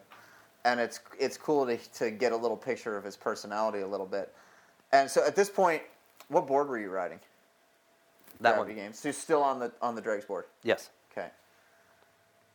I rode the Dregs board until another kind of Clutieville type thing, how that name came about, really, is we were at, again, Mammoth. Okay. I was scared to death, but I'd already got the hang of it. This is the second year, and I was actually competing. I mean, I was there with the guys. And Reed and I were always real close, no matter where we went. And there was this guy trying to talk to me. And when I get nervous, I pee a lot. And the street luge had just finished, so I'm starting to pee a lot. Yeah. Then, all of a sudden, the ambulance shows up. A bunch of people start showing up. And I'm like, what's going on? Stand up, get your suits on, it's on. All of a sudden, everything got real busy real quick. That scared me even more. So at that point, it's where you get into a mindset where nothing matters, nothing's around. It's just a constant nothing. There's not a thought going on in my head. I'm focused at going down that hill, and the guy's trying to talk to me. I completely blew him off. Never saw him. Huh. A couple of guys tried to talk to Clutie, but he's out right now. He won't talk. Reed comes over and he shakes me, and I kind of like, what? He's like, dude, that guy wanted to sponsor you. What guy? He's been trying to talk to you for a while, Clutie. Why don't you go talk to him? I said, no way, man. I'm doing this right now. Not till the race is over. Well, that guy happened to be the guy who made my race board that I raced today. That board is 18 years old, easy. Wow. That's the second one. That's the shorter version. Right. It's aircraft foam laced with carbon fiber and wood. Super light. He started making me boards. He'd send them, he was in Modesto, California. He'd send them down to me. I would draw all over the skateboard and put holes, send it back. We did this 3 or 4 times before he got it right. And then he made me that one, which I never rode. Oh. I lost my good board. It was a longer board. That thing was a rocket ship, man. I won a lot of races and podium a lot with the RK1. That's the RK2. The RK3, Mark Golter took from me, right in front of me at an event. The guy come over because we were designing a drop-through. Mm-hmm. And we did. And I designed it. He made it. Sick board. Super sick. He was reluctant to give it to me. He started wanting to sell it to me and stuff. So I'm like, no, man, you're going to give it to me this morning. Mark Golter bought it from him, and he handed it to him right in front of me. So that would have been the RK3, the first drop-through. Yeah. Which at that time, there was no such thing as a drop-through. TVS didn't have drop-through yet? No, Gary had a metal bar, and he had a kicktail and dropped it. Okay. So he didn't actually drop it. Mm-hmm. Oh, back to Gary. Oh, my God. He was my best friend. We met at a bar in Providence. At the Gravity Games? That's the first time we met. Okay. It was me, him, and maybe George Orton in a bar drinking. And we started talking, and he wanted to know why I was in it. They all did. And we became we got along. And then when we went to Australia, him and I were competing back and forth. The entire event. So what event was in Australia? It was the 99 Australian X Games. Okay. Yes, I've never heard of this. Where was it? It had to be Sydney. EDI, when we got there, they paid, I had to get my airline ticket. Yeah. They gave us $200 American money, but the Australian was like $600. Right. So we had a pocket full of cash. They put all the athletes, this was a stand-up event and street luge event with EDI at the X Games. Wow. It was the Australian X Games. They put us in this humongous bus. Humongous. We go outside the city, and I forget if it was Brisbane or not, but we start going down this like forest-type road, like jungle almost, and then the road started narrowing. Freshly paved road. Nothing but woods. No houses, no people, nothing. Koalas all in the trees. It was gnarl. Guy says, as far as I can go. We all get out of the bus. We walk over to the hill, and we looked at it. That was a 60-mile-an-hour hill, straight in your face, with greater walls coming out of the turns, and drop-offs into the jungle where we were told, don't go there. There's animals that will definitely kill you. And it was almost vertical. I mean, this hill profile, you had a hard time walking up this thing. Wow. At the start line, the street losers had to hold on to pegs to keep from shooting down this hill. Well, they couldn't even just use enough friction on the ground with their hands. They couldn't hold, Wow. or their feet. Like their legs were shaking trying to keep them, like it was like this. It went into an off-camber left. It went a quick right into this ditch and this cheese grater jagged cliff wall. A couple of riders got hurt real bad right there. Then it dropped into this off-camber left, and then it just parachute dropped down. You had so much momentum. When you hit the bottom, it shot back up a real quick short one, and you could feel the G-force. It was so fast. And then it went up over this bridge, and then you made a left into the finish line. There was a moat there full of like sea snakes, bat jet in there. Don't go there either. So in that race, Gary and I, we were competing. On the way home from the airport, we decided to make a team. And Gary had, I had Jimmy Flinton Reed, and Gary had DT and Mark Goulter. And when he told me it was Mark Goulter, when they had the X Games I told you about here in San Diego that I saw on television, Mark was supposed to compete in that. But he was on the freeway, bombing the freeway, and a truck hit him. That was the story I heard. So the legend... He's gotten ran over more than I care to hear. Is it like the legend is that he was like trying to go under a semi-truck? No, that was the second truck, and it rolled over him. Okay, so there's some credence to this. Absolutely true. Because I love these stories. It's absolutely the true. legend is that he was trying to go under a semi-truck, and it rolled over him and broke his pelvis, and then he did it again. No, the first time he was at Volcom and decided he was going to bomb a freeway. Okay. Bad thing. Bad mistake. Okay, so what we're trying to say here is that like Mark Goulter, trucker got pissed off at him. Mark Goulter used to be pretty fucking cool. The truck driver got pissed because he was like messing with him. Because he was skateboarding on the fucking freeway. So he ran him off. The second time, he was shooting a gap and saw this semi parked at a gas station. He was going to be super cool and bomb underneath it, and he slid out. When his momentum stopped, just so happened that driver was in the truck, put it in gear, and ran over him. Pretty sure that's a true story. Like, this I can't make that shit up. Exactly. Why would you lie about that? Like, it would be like I would be more ready to be like, I don't know if that really happened if the story was that he made it. The story was like, oh yeah, he bombed under the semi and it was super sick. He didn't make it at all. The part where he got run over, like, why would you make that up? So why would you go underneath a semi? Okay, because Rick, that would be pretty cool. Okay? If you pulled it off, that would have been legendary. It would have been legendary. So that's what I'm saying. If Mark Goulter is the kind of guy who didn't make it to the X Games event because he decided to bomb a freeway, to me, that's pretty cool.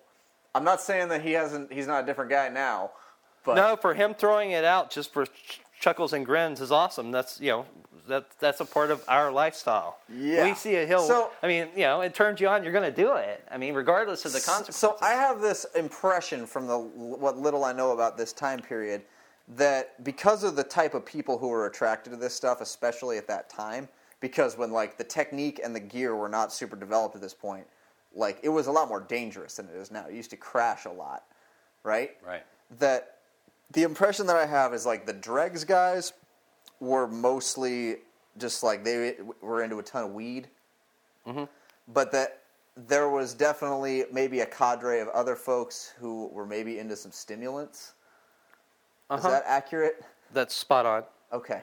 Which, ironically enough, I'm just going to say what I feel. You can edit what you want. Oh, please. Okay, so everyone kind of looked at me as, the elder. 'Cause they were all young, none Right, had because you're in your families. 30s, like a totally you know, different deal. I'm a roofer. Their parents were Right, you have a career, giving them like, money, and yeah. they had a free ride to go travel. No responsibilities. I had tons. Right. So they all really looked up to me. And many years later, Dane set me down. Dan Bombamo. Yeah. He set me down and told me like it was.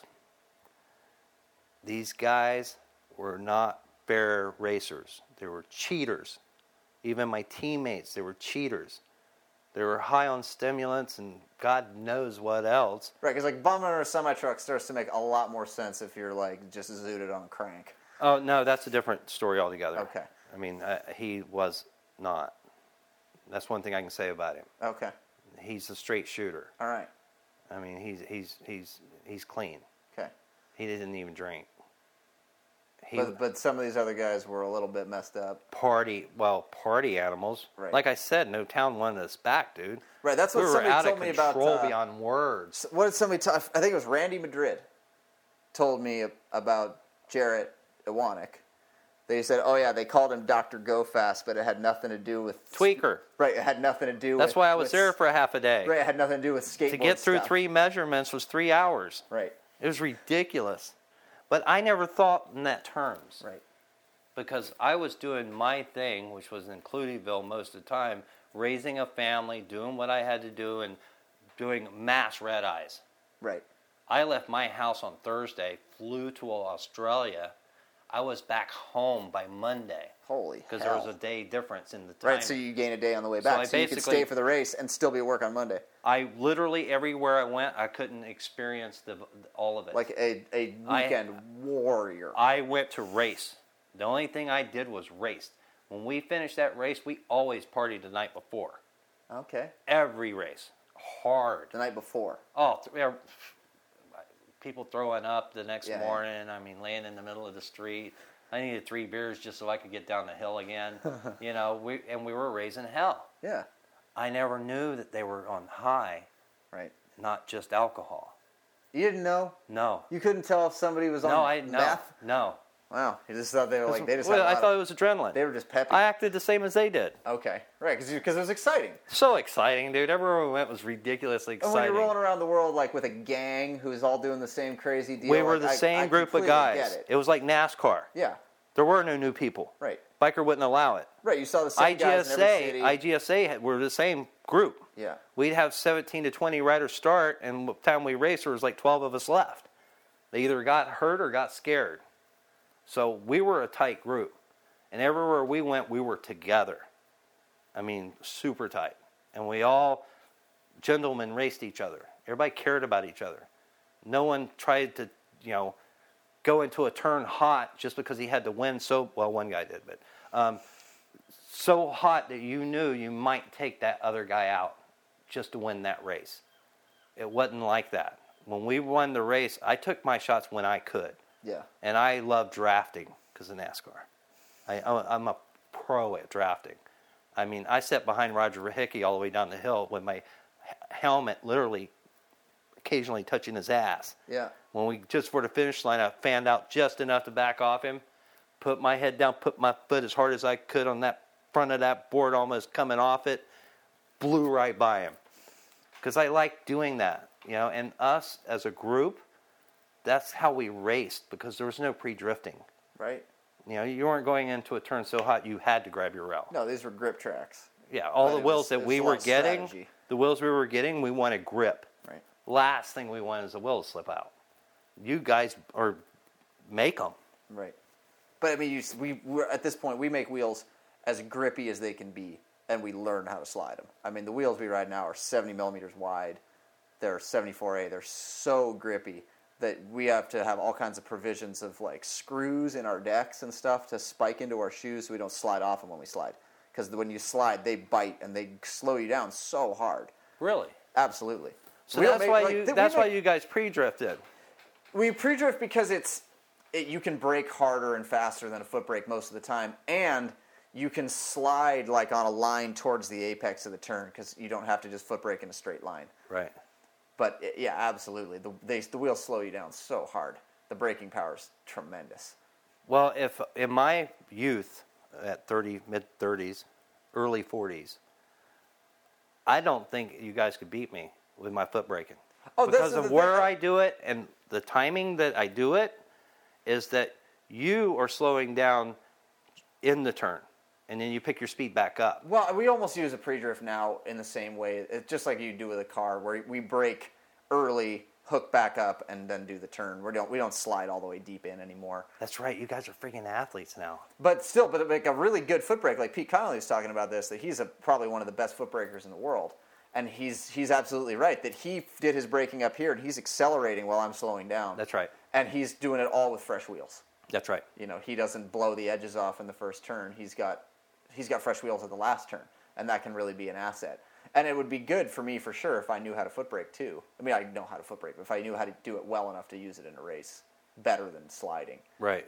But at this point, like, the writing's on the wall that the places you can put a slide, and you can slide on way more fucked up pavement than you can reliably foot brake. But I would say that type of stuff is absolutely true. That if we were to go back in time and be on the same gear if I'd started skating at the same time as you, I'm sure that we would have been on the same level, or if you might have been better. You know, we can't say with the benefit of hindsight that, because I know how to slide now, that I could have gone back then and beaten all the foot breakers with sliding. If we'd been on a level playing field, I'm sure it would have been just that. Well, today's racing has evolved. Right. Beyond words. Yeah. And your statement about the gear we had was conducive to the races we were running. Right. The gear that is made today is conducive to the races that are being run today. Yeah. A lot of switchbacks, a lot of 90 degrees. Right. My legs would never hold up one run. Oh, yes, they would. No, I'm saying if you had the foot brake a lot. Oh, yeah. At speed. Because every time you do that, you're really burning muscles, to where the sliding is more of an art form that you're not really using those muscles. It's different, yeah. It's very different. different. You need to be an athlete. But again, the courses are so turny now. Yeah. It's not a drag strip anymore. No. Well, some of them are, but usually not. I love a drag strip. Right. That's the best. It's less chances of dying. Yeah, totally. But I don't know if that's a good thing. True. Depends on what you're after. So when you went to Australia, and that, like, at that point you're doing, when did you go to Brazil? That's another interesting story, really, because my memory isn't like crystal clear, Yeah, but it's fine. I just lost Sandy, and I couldn't race. My head was messed up. Yeah. I raced my entire career but 1 year. Every year up until 2 years ago.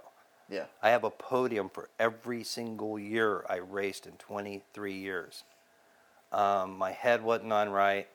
I used to go to Dave Rogers' house just to kind of get my shit together sometimes as an escape. Yeah. And I'd help him. He had this really tall chimney. It was fun. We tore it down, and we messed with his roof a lot. He's got an A-frame, and I re-ridged it for him. I've been to that house, I think. Yeah, I did a lot of work on his roof for him, and it was a way to get out. And him and I talked about it, is that we decided that we've been the risk, and people were, we decided, and I decided, that Gary Hardwick's record that he held should be broken the same way. So tell me about that record. What was Gary Hardwick's record? 62 something. Yeah, that's what I thought. And where did he set it? Arizona. Okay. It was. And how did he set it? What was the same way?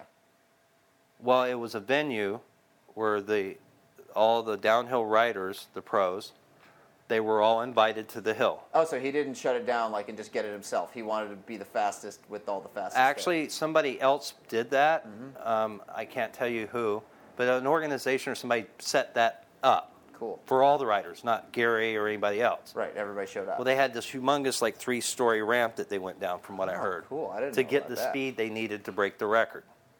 So Gary... Do you know what the record was before that? Yeah, it was Roger Hickey's, I think 53 mile an hour or something. Oh, okay. It was in the 50s. It went from Roger's 50, he did hold the world record, yeah, to Gary 62. Michos didn't count when he did Risk. Right, well, because it was sort of unofficial. And I don't think that as much as I love him to death, I don't think that. Can't believe I'm blanking out right now. He broke it right behind.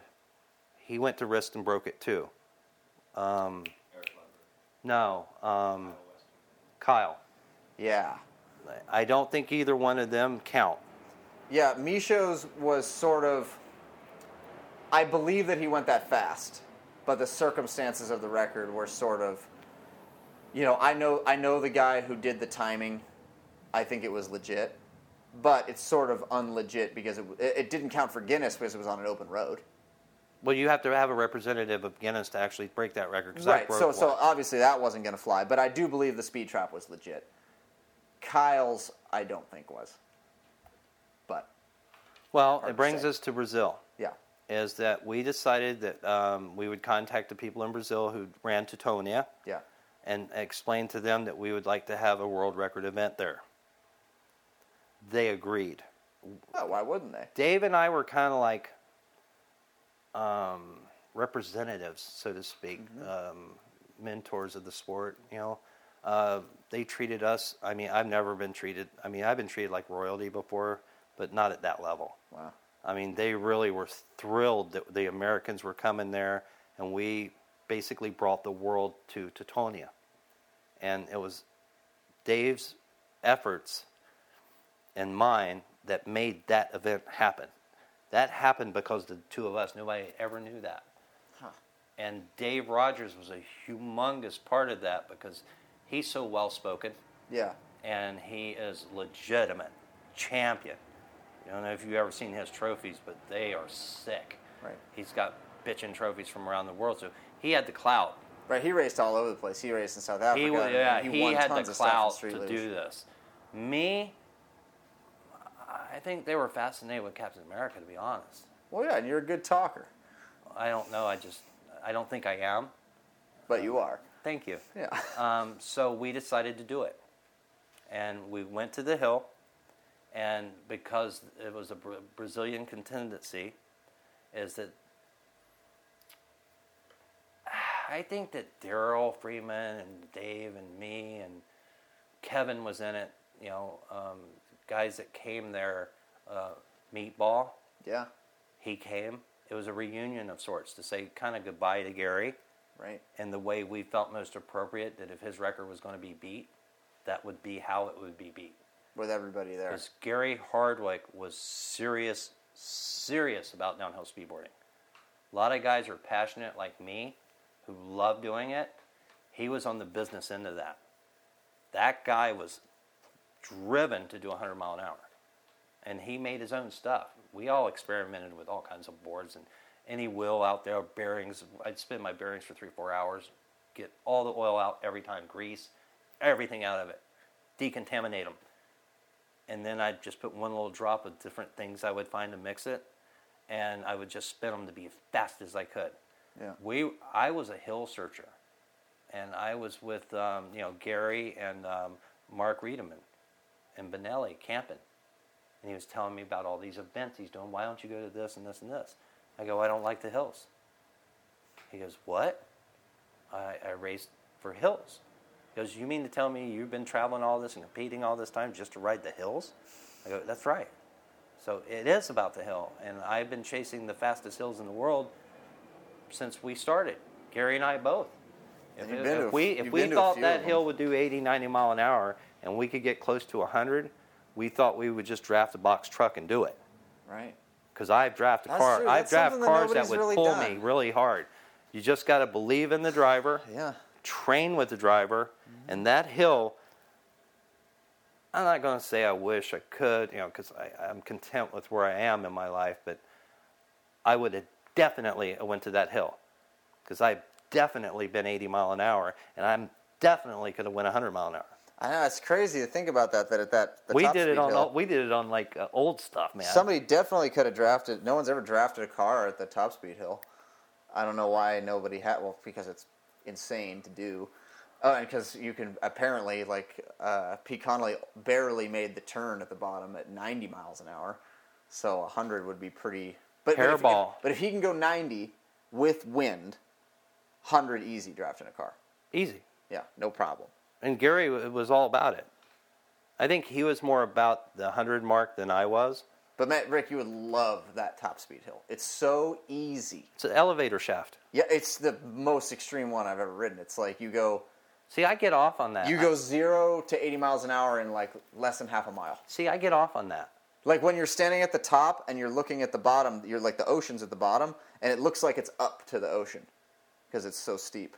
But for the first time I rode it, I tucked at the top and was like, all right, I'm going to see how far I can tuck. And then I just was at the bottom. And you're like, oh crap, I can do this awesome. full on. Let's do it all day. Like, it's the greatest. That hill never thought about running that hill. And I know people don't even know about it until 2007. There is a hill on this planet.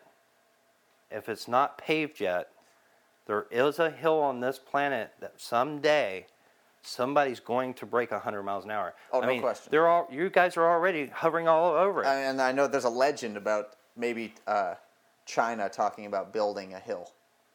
They should. For that. They should. Just for that. And, again, you got to give it all you got in your young buck youth days. Yeah. You have to, or you'll regret it. Any experience you can get, I profoundly say go after it, because we're like a pebble on a sandy beach in this universe. Think of one pebble, one grain of sand. That's our lifespan as opposed to the universe and the age. 100 years is a blink of an eye. Right. When you're talking stuff that lasts thousands of years. Right. Been on this earth for millennial time. We only have a little bit of time, and it starts going by real fast.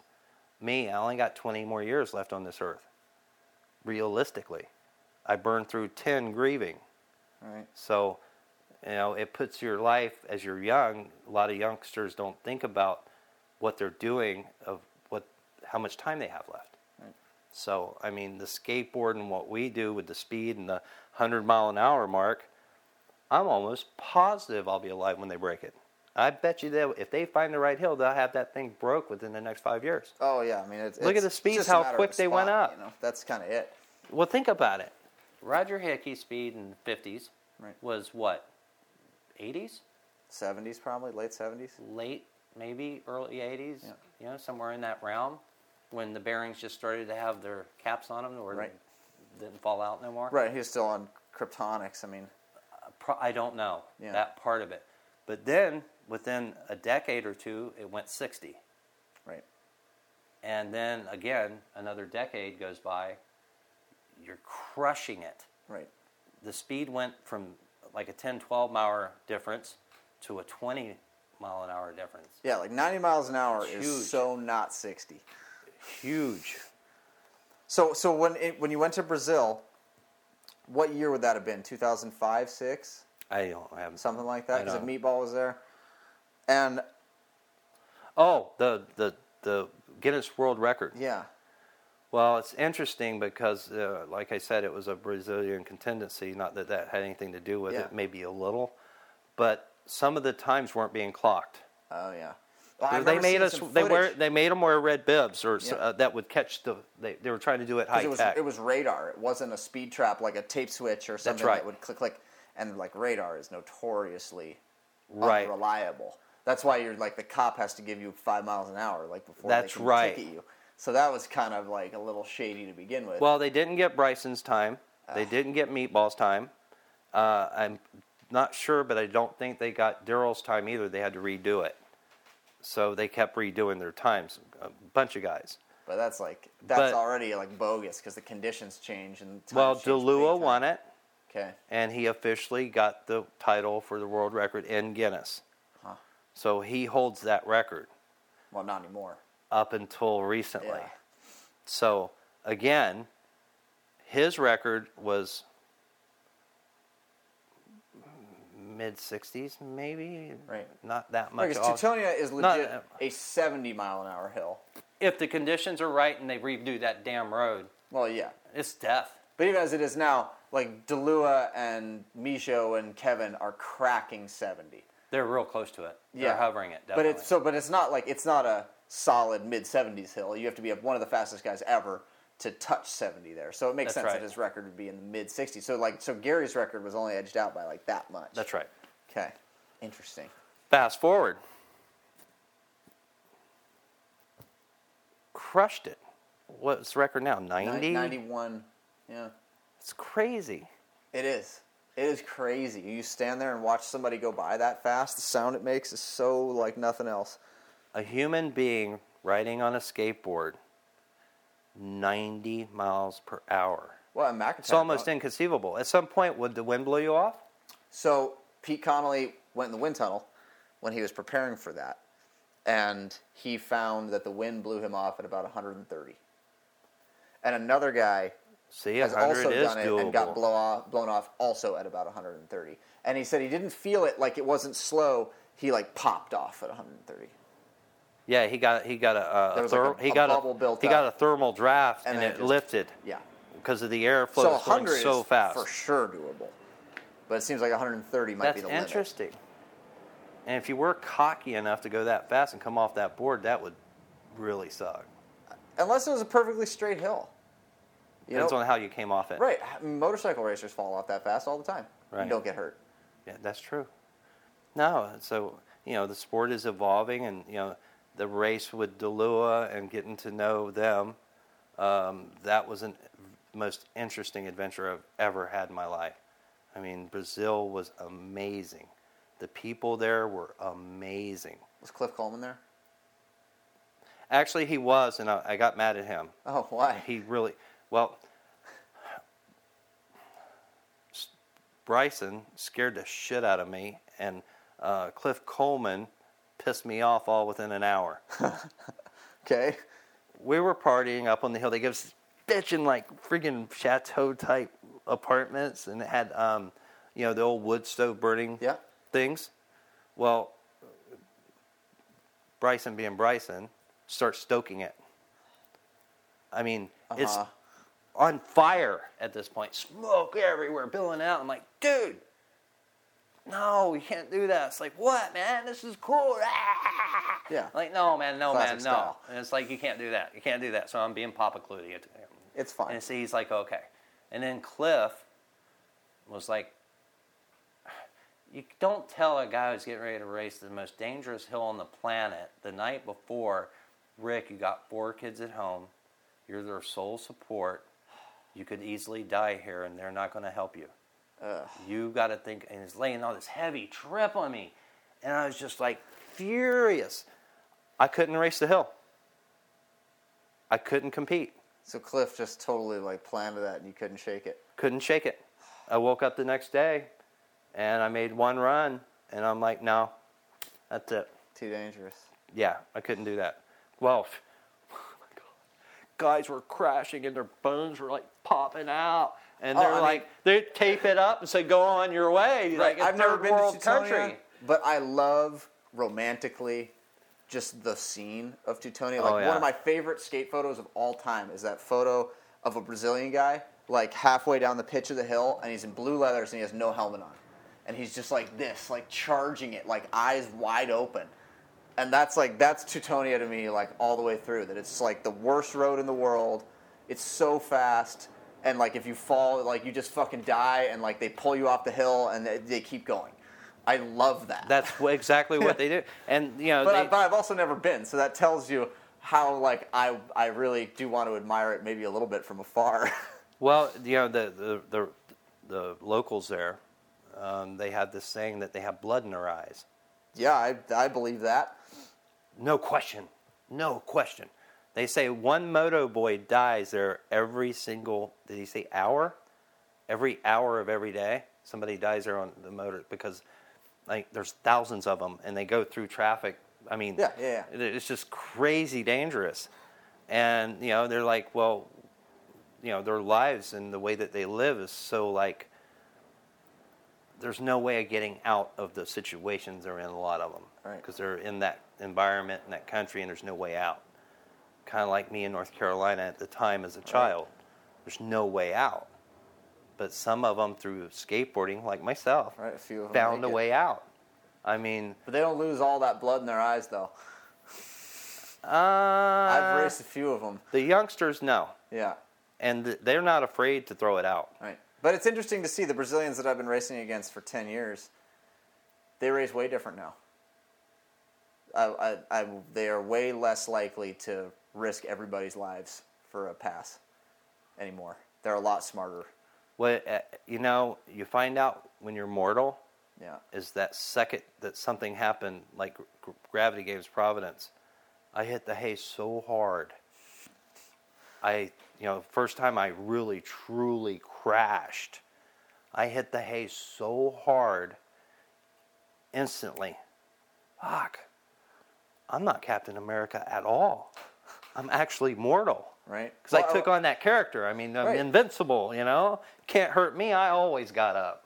Always got up. Well, we talked about this at home, that I've seen so many people get in and out of downhill skateboarding over the last 10, 15 years. They don't stay very long. But it all comes down to, a lot of, not all of it, but a lot of it comes down to how they handle their first big one. Yep. The first time somebody takes a shot that scares them bad, that they really see that they could have died. And 80% of people don't make it past that one. They skate maybe for the next 6 months. Yep. You can't get them out to sessions anymore, and then they're gone. Because they just got that one guardrail bounce where they're like, oh my God, that was really almost it. Well, you had that scary moment when you hit the guardrail in Colorado. Jeez, man, yeah. I mean, I remember you sharing that. I didn't really even get that screwed up. That was the one where Kavika shattered his back. But I was fortunate, and then saw him, be really messed up. But absolutely, that was a big one for me. But we were skating that hill the next week. So you and Gary were obsessed with 100 miles an hour. I need to hear about this onshore board. Oh. So you guys were working on your gear. So at this point, at what point did you get the Randall Luge trucks? No, them aren't Randall Luge trucks. What are those? They're Randall skateboard trucks, bro. Oh, they're the 180s. That was one of the first batches that he made. Gary actually tested those trucks before they were even on the market. So when did you go to the floating axles from the regular hangers? About the time I got the helmet. Okay, so 99, 2000. Oh, yeah. Okay. And I started switching over because of Gullwing. So what was Gullwing doing? The Gullwing trucks that are on the market today? Yeah. That was pretty much me and Walt. Walt was the owner of Gullwing in the 70s. Yeah. He was Gullwing Truck Company. They only made pool trucks and slalom trucks and popsicles. Yeah. Just trucks. Well, Darren Kessing was riding for Gullwing, and he was racing on pool trucks. Right, much in the same way Danzy was riding Indies. Them two were buddies. Yeah. They were good buddies.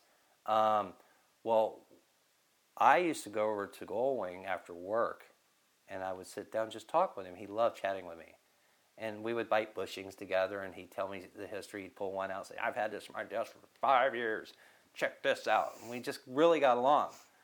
So I brought in my Randall board to show him what I wanted to make. And when I brought it through the door, he says, you can leave that outside, Rick. And all right. Well, I just wanted to show you this truck because I'd really like to have a speed truck other than this one because it's not all that. And would you make me one? Yeah. He goes, I tell you, because at this point, I've been going over there 3 times a week for months. I just loved being over there with him. And he says, I tell you what I'll do. I'll make you the truck. You give me input as long as you're doing it just for fun. Because that's the only way I'll make this for you. It's we're not going to do anything with it. That's just where it's going to end with you, okay? But I'll make it. Sure enough, he pulled one out, and I was a 30-degree guy. Yeah. Had to be. So the first truck he made was a 45. He did everything based on what I was telling him. The angles, the change of the truck bolt, and then he took his base plate and reversed it and created the speed truck from that. Okay. So he kind of took what he already had. Right, because there was a Gullwing truck in the 80s with a 45-degree kingpin. Yeah, he made all kinds of experimental stuff too. He was into it like I was. So the very first one I took to Donner Pass. Okay.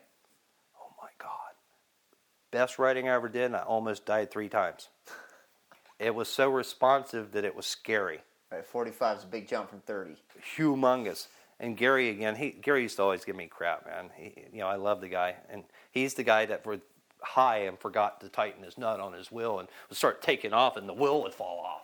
And he's giving me crap about testing stuff. Right. And he's the one that tested the trucks that they had for the Randalls. And then I took it back to Walt. He kept playing with it, and then he got it right. Well, Walt went out of business and sold it to Sector 9. Right. Well, when he sold it to Sector 9, he did it with me following. They inherited me for that truck because I designed it. So did that become the Gullwing Charger? That's right. Cool. And at the same time, they had just hired Jeff Boudreau, and he was like the team manager. Yeah. And back in the Mammoth days, the team was Rob Molt, Sector 9. I know Rob Molt, yeah. Well, they had this big, beautiful Sector 9 truck, and he was the only one in there, and they wouldn't let any other riders but Team Sector 9. Right. We were shunned from the truck. They had their buddies in there, whatever. Well, when I went over there, I met Jeff for the first time. And he was telling me what they were doing, and I says, well, you kind of inherited me from Gullwing. And he's like, well, we're not sure what we're going to do with that right now. They had the big container trailer in the side of their warehouse, all locked up. So when Walt gave, they did the transaction. And he had a board of trucks, just this big board with all the trucks he had made, so they can choose which one they want to manufacture. And Jeff's like, they think they're going to change the name to Sector 9. And they want to make wheels too. They want a complete board Sector 9. Yeah. And I says, Jeff, come here, let me show you something. Can you unlock that? He goes, yeah, let me get the key. He unlocks it, and we start walking through it. I took this hat off the shelf. Oh, I'm getting a little goosebumpy too now. I took the hat off the shelf, and I handed it to him. I took another hat and set it on the counter. I go, do you really, honestly, want to change that logo? And the history of that logo and the heritage of that company? Really? And I gave him a couple stickers. He went right in that office and says, we're not changing it, we're keeping it Gullwing. That's the only reason that they're still Gullwings right now. Right. Everything on the market would be Sector 9 pool trucks, speed trucks. And we made 3.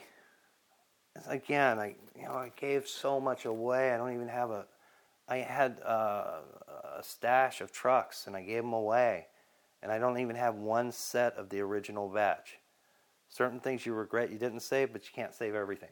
Yeah, man. Or it would be just ridiculous. So that's how Gullwing came into with the Sector 9, and then they started making wheels. Well, once they started making wheels, that's when the X Games dumped IGSA. They were still holding races at Benelli. Right. No street losers were coming. 4 or 5, 6. No glory. Right. Certain guys are all about glory, certain guys aren't. So, Sector 9 would give Victor the bus, the short bus. Right. They called it the Chronicle bus or something. Well, they let Victor take me to these races. So I'd show up at the races and won a bunch of them.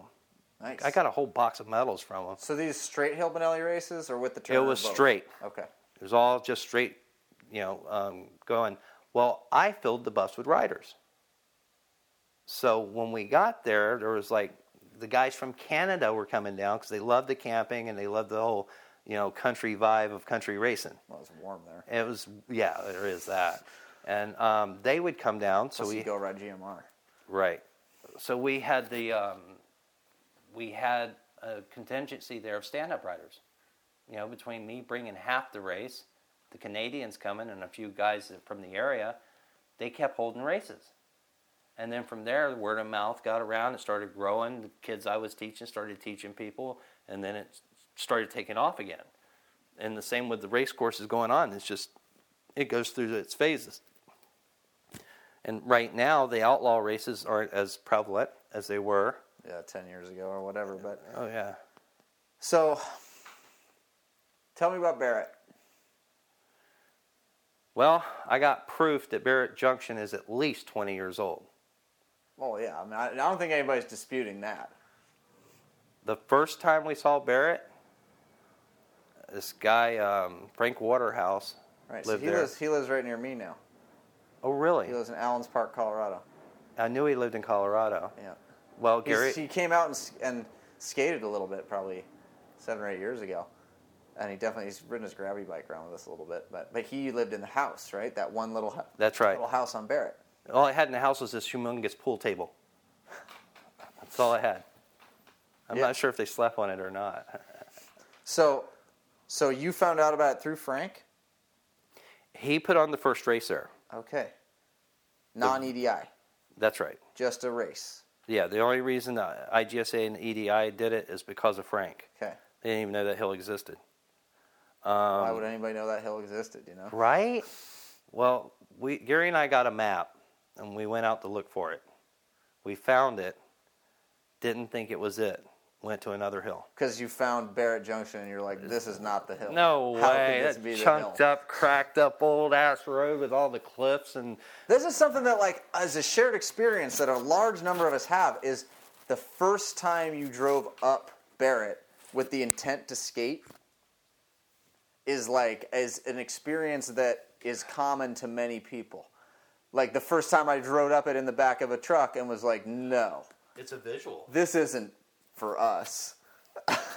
It's a but then visual. it's fine. It rides fine. Well, I don't know anymore, but back then it rode fine. Stay out of the potholes, it still is. But so in 2000, in like the year 2000, it had to be a lot smoother. It was incredibly deceiving Right. because the street losers is the reason that road's the way it is. Mostly. Because they chunked the road up, all the cracks and stuff. Uh-huh. Well, because it's so low to the ground, they beat it and vibrated it to death. So I blame them. All right, you heard it here, folks. Street Primarily. losers ruined Barrett. Yeah, they ruined Barrett. So, the hill itself, we were there. Well, I've been there I used to go there for days. Right, and just I'd camp go there out.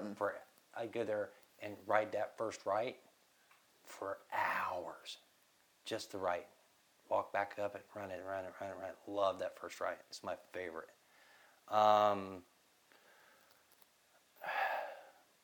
The road itself, I'm pretty sure that I hit that fence at the bottom doing close to 60 mile an hour. Yeah, I think that's In the beginning reasonable. days, we had a tailwind, like 45 mile an hour tailwind. Yeah. The heavy devil winds at the time, which we get those here. Right. And that's when the roads, like any road's scary because most people's tendencies is to put their arms in the air. Right, and you don't go any The air brake.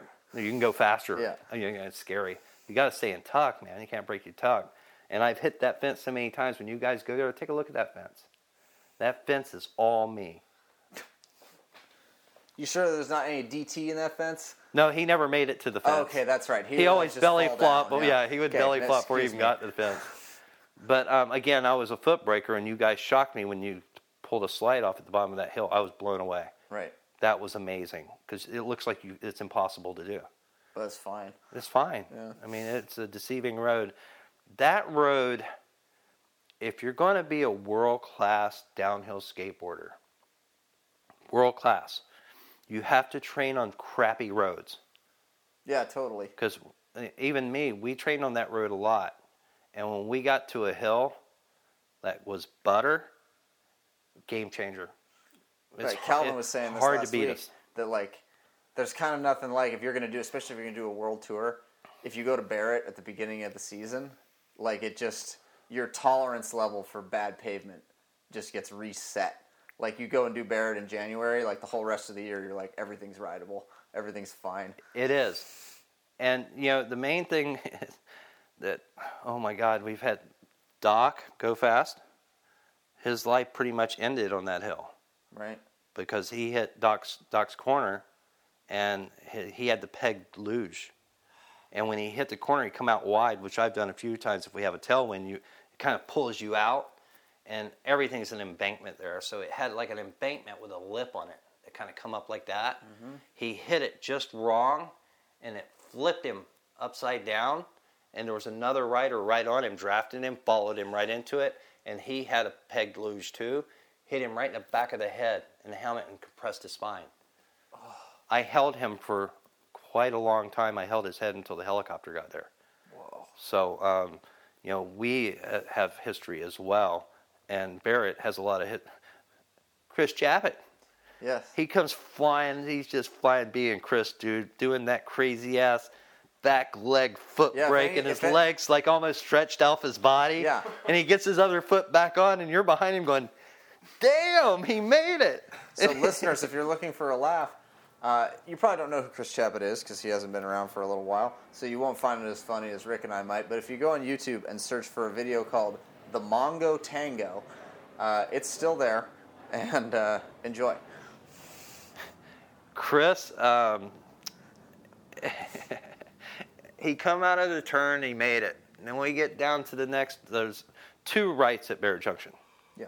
The first right is more toward the top at a pretty steep incline, and it's really fun to ricochet around it. It's for the most part safe, so to speak. Right. The second one, you go down the hill, you make a left, you go into the chicane. It's got patches of bad road, good road, and you got to pick your line through there. And then it comes up into a 90-degree, like cheese grater asphalt or concrete turn that you got to nail that one perfectly. And he gets to that one, and he pulls his back leg off, and it stretches like Stretch Man. And you're like, oh, he's for sure going down this time. He has to. No way. And he foot brakes Mongo. He foot brakes with his front foot. Yeah. And it pulls his leg back, right. So it looks really so weird. It's like human beings can't do that to begin with, more or less get it back in front of the other foot. It was art or survival. I think it was more survival than anything else. It could be both. It could be both. He got out of that, and, at that point, we're closing up the pack a little bit. And he veers out to there was cat tracks there. There still are. Not like it used to be. Okay. Used to be that road was another 2 foot wider. Oh, I see. And when it had a fire, they had a Caterpillar, cutting for fire breaks. Mm-hmm. Well, the road was so hot that it created a Caterpillar track that was 2 inches deep. And when you hit it, it went. Well, it went on all the way to where the chicane starts. You go to the left and then the right. Mm-hmm. There was another one, just one that went across. And if you didn't hit that perfectly, you were on the ground. He hit the top one incorrectly and broke his thumb. Oh. It's just a thumb, I know, but it was still like, he fell. Yeah, I'd be racing Dave Rogers or John or something, and we'd all be racing hard, and one would fall, and you're like, no way, he fell. I know, so we were saying that was the way I raced. I knew there was 50-50. I could win. Right. If Calvin they crash, I win. We're not, coming into this Barrett race ultra confident. It's been wintertime in Colorado. I definitely haven't been skating that much. And there are some people who are going to be there who are going to be really fast. But anything can happen in Barrett. That's why... Somebody could crash at any part of the hill, any run, and just drop out. From nothing. Barrett is one of the races, honest, everybody has a shot to win it. Yeah. I don't care. Well, that's a lie, too, because I fell. Wait. Danny Connor fell in the first turn. He caught me by the second turn. I'm talking the hard rights. Yeah. Damn near caught me. I'm like, damn. Fell again. We got down to the finish line. He damn near passed me at the finish line. Caught me 3 times. So Danny Connor started showing up when he was like 15, right? His dad brought him out from the desert to Barrett. No. So where did he start showing up? His father, I forget how we met. His father brought him in a pickup truck out to me. Yeah. He met me on a hill. Cool. That's amazing. To teach him how to speedboard. That's why he brought him to me. And I had my helmet on when they showed up because I just loved walking the hill. Pulled my helmet off and his dad's mouth dropped because his son told him, I got this guy's going to train me. He's thinking someone close to his son's age. Right, you're like 39 like his father's age. At that point. I was his father's age. Yeah. And he's like, holy shit. you're not young at all. Don't let that fool you, man. I can still do it. Well, I took Danny to the 70-mile-an-hour hill. I told you that earlier, the name of the hill. Yeah. But we had a kid in the camera following us at this time, and his father. And you can hear his father. I got all the tapes. And his father's like, hang on, Danny, hang on. And the kid is in the back row going, 45 miles an hour. And then we go, 50 miles an hour? Hang on, son, hang on. It was hilarious, man. Because, he's like, holy crap. His dad's never seen this before. No, never. And then the kid's like, they're at 58 miles an hour. And his voice is getting a little bit lighter. He's like, holy shit. We get through the last turn, and his father, you could just hear the sigh of relief in his voice that he made it. And, I tried to teach Danny as much as I knew, and drafting and passing and strategies and, gentleman racing and choose your spots and air tucking. And, you break your tuck, I'm going to walk on you. Right. Because I don't even breathe when I race. I'll pass out before I'll flinch. I mean, my time trials, I held my breath. And I'm also claustrophobic. Oh, so that's interesting. I'm hyperventilating. That doesn't open.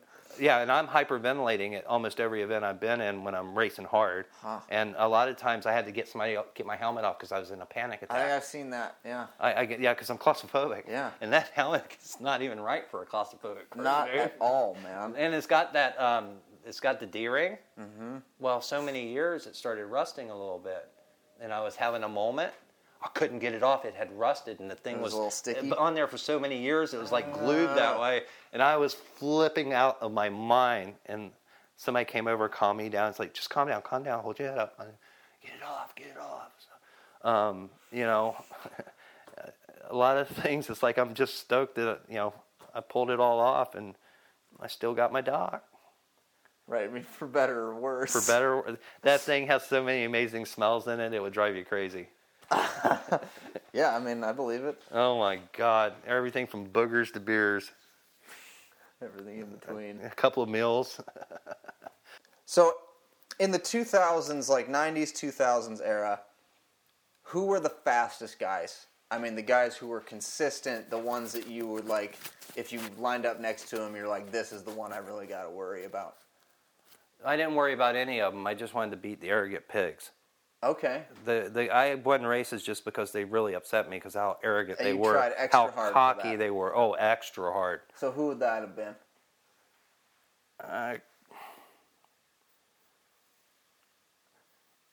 As far as beating them in an actual race, I was never heated with them.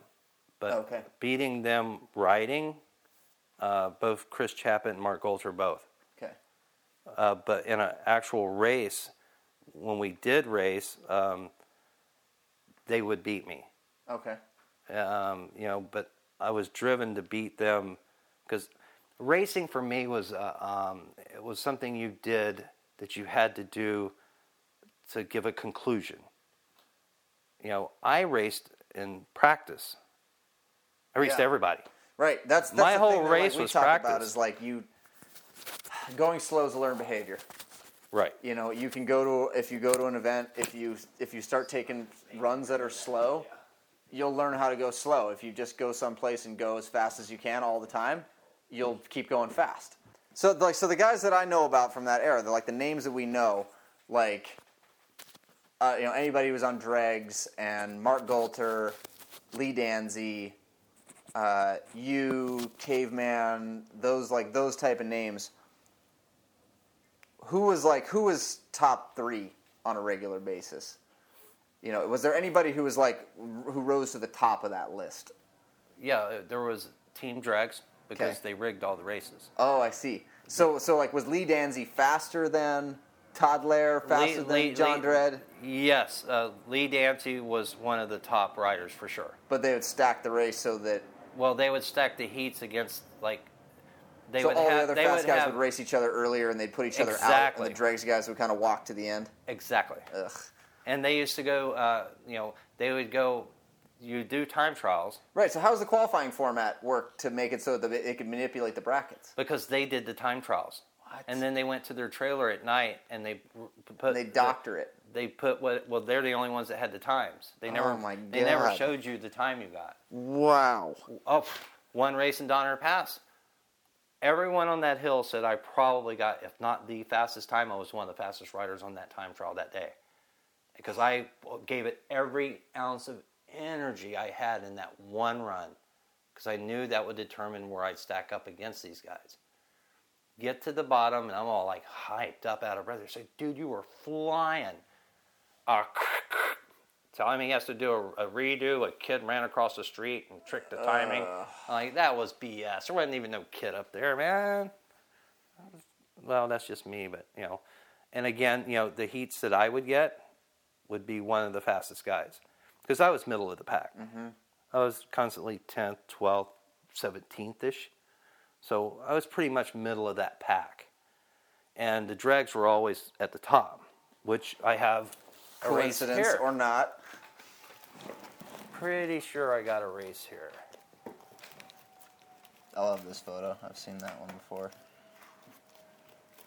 02. And I'm going to show you in writing who was at the top in that era. Here we go.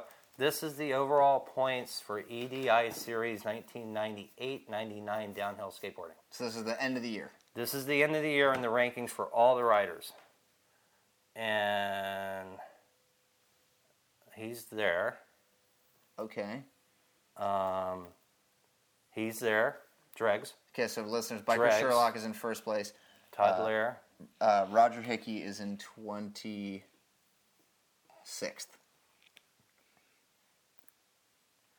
And these were the cream of the crop right here. Right. All the way down to probably, at that time, Jimmy Flint. Yeah, that's like, these are the names that I know of people who are really doing it. Because there are other names on here that I recognize, but that are not guys who I thought of as being top-level premium riders. Yeah, and at 1 year I was able to hold the number one in IGSA for a while. Nice. And that was globally. When the IGSA was actually. Yeah, I mean, you're like here. You're 12th in the rankings, 98, 99. Like that's pretty respectable. Yeah, for my first year. Oh yeah, especially for your first year. No, I did really good, and I picked it up pretty easily. I mean, I love the skateboard in general. So, and you can see even when me standing up, I still got my toe on the edge of the board. Yeah, way off. Always wore my Chucks. So when, tell me about the origin of the infamous Rick Clutie fake break. Munnsville. So, listeners, what the Rick Clutie fake break is, and correct me if I'm wrong, is to, so Rick would foot brake grabbing both rails and take his back foot off, but he could do it in such a way where sometimes it was a little bit sketchy.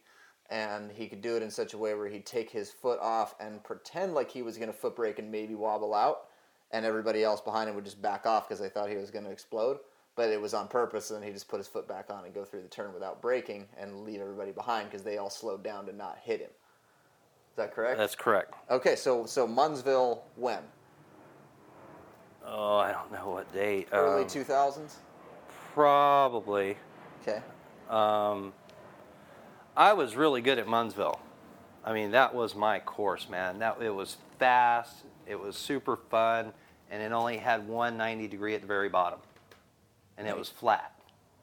So you're hauling ass. You get to that point, and then everybody has to negotiate that in the best way they can.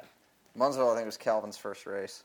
I don't remember who the very first victim was. But I was in a four-man heat, and I knew two of the riders for sure because I was good at slingshotting out of the top. There's a top left-hand turn. It's kind of in banks, super fun. I would excel out of that beyond words. That's where I got all my speed. And a lot of guys would be drifting out or air braking way before it to make sure they made it because you'd hit the hay at a high impact. So we went around that turn, and I would slingshot them. And my idea was they were faster than I was. So my only chance of beating them was when we got down to the bottom. So I had to get past them with enough momentum to where they could get into my draft and pass me one more time. Because it was such a long way down. And then I would get into a double draft. I would slingshot both of them, jump in front of them, and just right before the turn, I would grab both my rails, and I would take my foot and I would dangle it. Both of them panicked, stood right up. Then I waited. Quick little foot brake, hooked that turn. Both of them hit the hay. I took their lines away from them. And they were afraid I was going to fall off my board, too. So it worked really brilliantly for me. And then I've definitely seen you do it at Barrett, for sure. Oh, yeah. I incorporated that into all my racing. If I knew somebody was faster than me behind me, I could slow them up just with the thought of maybe I'm going to throw my foot down. Because I can stop with my foot pretty damn fast. I mean, way faster, because when you pitch it out and slide, you keep going momentum. I can literally go from 60 to 0 pretty quick. So, yeah, that was... Munnsville was the first time I ever did it. I actually got second place. The plaque's right up there. Wow. Nice. Yeah, it's on top of that VCR right there. Second place, Munnsville. So what is Cloutierville? Cloutierville's a state of mind. Okay. I don't know if we talked about this here at breakfast. Not really. And mostly, and I want to hear you in your own words, and this is for the listeners. This is... Gotcha. I think I've got an idea what Cloutierville is, but... not everybody does. Well, I guess I don't know if you'd call me an athlete or not, but when you're racing, you got to be focused on the race. You just say you're a competitor. I am a competitor. Absolutely. Okay, I like that one. That was better. You got to be focused on the task at hand. You can't be thinking about, the riff you had with your spouse or, the problems you're having financially, or you can't be thinking about that boss or that thing that happened at work sometime or something you got to do after the race, or you can't worry about your car being broke down. You can't worry about things in life. And when I did my best racing, everything in my life was true. I had all my clothes washed before I left. I cleaned everything. I made sure everything was done.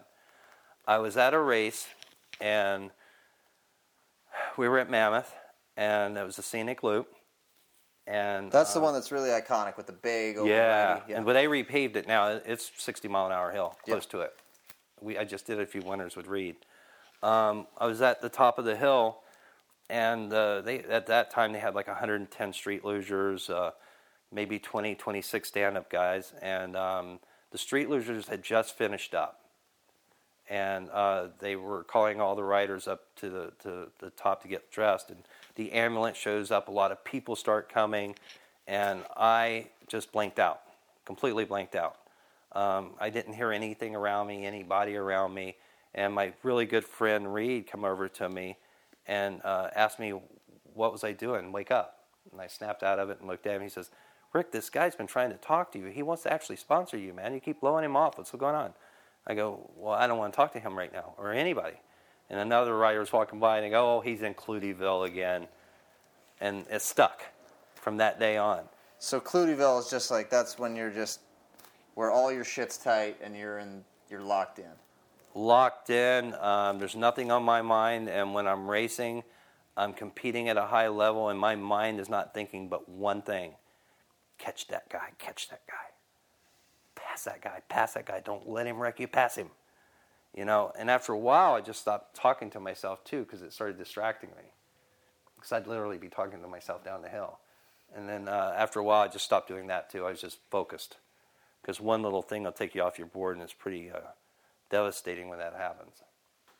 Yeah, that's perfect. Dave will probably tell you, I'm probably one of the better crashers that's ever lived. Practice makes something. Right? I'm really good at it. Was really good at it. Hey, I bet you're just as good now as you once were. Just not as fast. I don't know. You might be just as fast as the last time you rode. I wouldn't be surprised. Let's chat about where you're at now and kind of what brought you to the point where you're...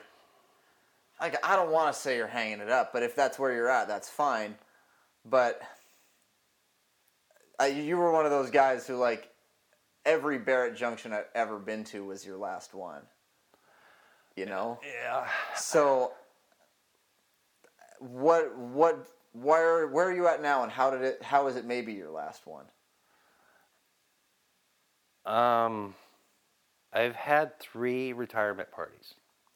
Okay. So And I'm not talking little. Right. I'm talking legit. Once at Barrett, it was like the retirement. Clutie's retiring, had a keg of beer in the sand, or keg of beer out. In the morning, everyone in camp had a Budweiser opened. I think I might have been there for Yeah, that. that was a party, and it was my last one. A lot of the times I would get hurt, and I've gotten hurt pretty bad. Right. I mean, you started racing skateboards in your 30s. Right, professionally. Which is like, that's when most folks are thinking about quitting because of the injuries. Right. So, I mean, the fact that you held it up for that long is not insignificantly impressive. Well, after a while, I went through this one period where I still raced every year. Yeah, I know. I never have stopped racing, no matter what's happened in my personal life. But I started taking on a change when I lost my wife. And I think that change profoundly affected my professional skating career, is because my mind was on my 4 kids, where it should be. Right. Well, that affected me racing because I stopped racing for fun. I was racing pissed off. Okay.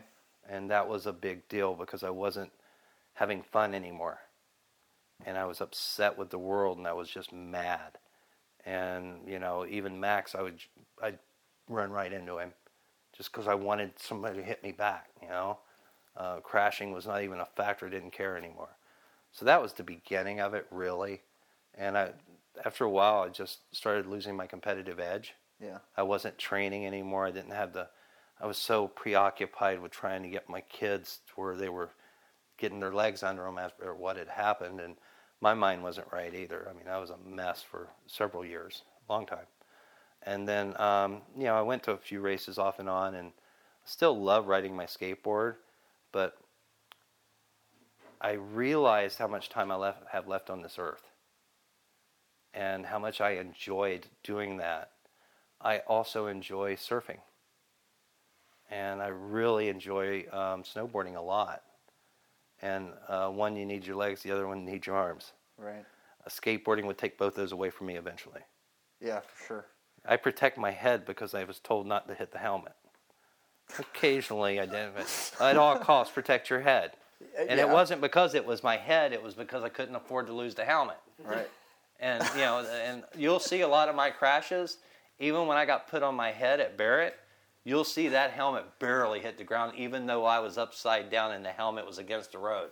It just barely scraped it because I somehow was able to get it up just enough not to hurt it, So, yeah, that's why, I'm okay with what's happening now. And I burned out my retirement parties. Right. Because if I said so, I was going to retire, no one would believe me anyway. Right. Because it was like me holding a race. Fucking Clutie holding a race? No way, I ain't going to that. Right. He may not even show up. I'm kidding about that. Yeah. But, I just got to the point where I'm basically starting another life right now. Yeah. It's kind of like starting over in multiple levels of my life. And a part of that is letting some past things go. And I'm really a passionate human being.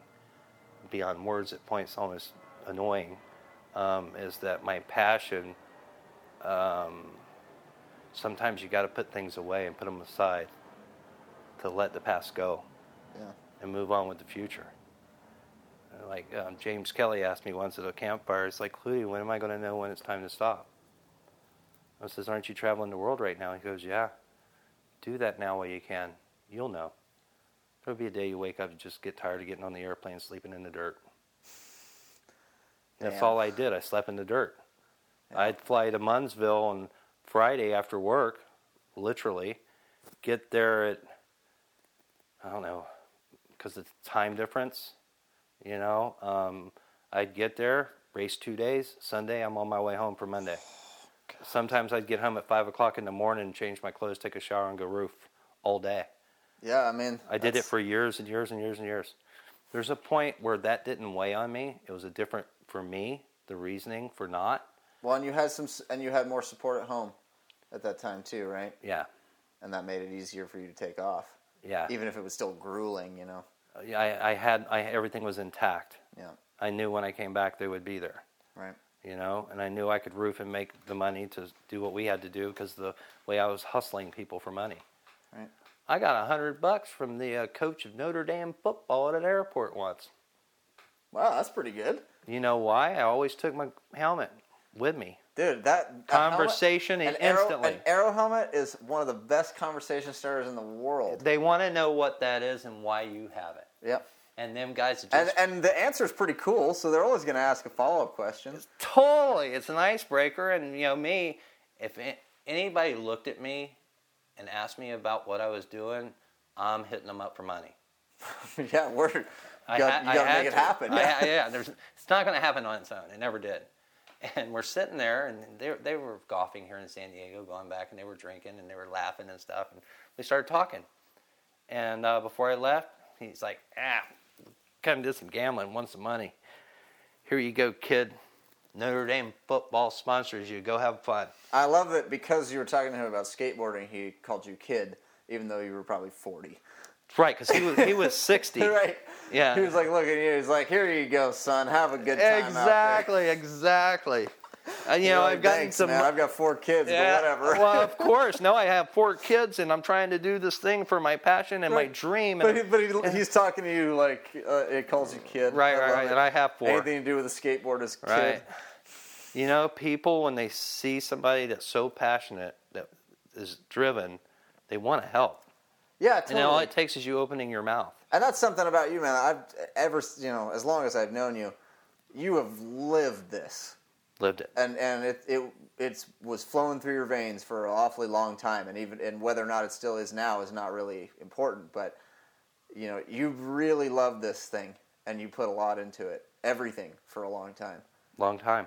And I totally can respect it, you know, because like I feel obligated to like give you guff about not coming out to Barrett just to hang out, but I understand if where you're coming from is that you need to leave it somewhere so that you can get on with it. That's right. You know, I can respect that.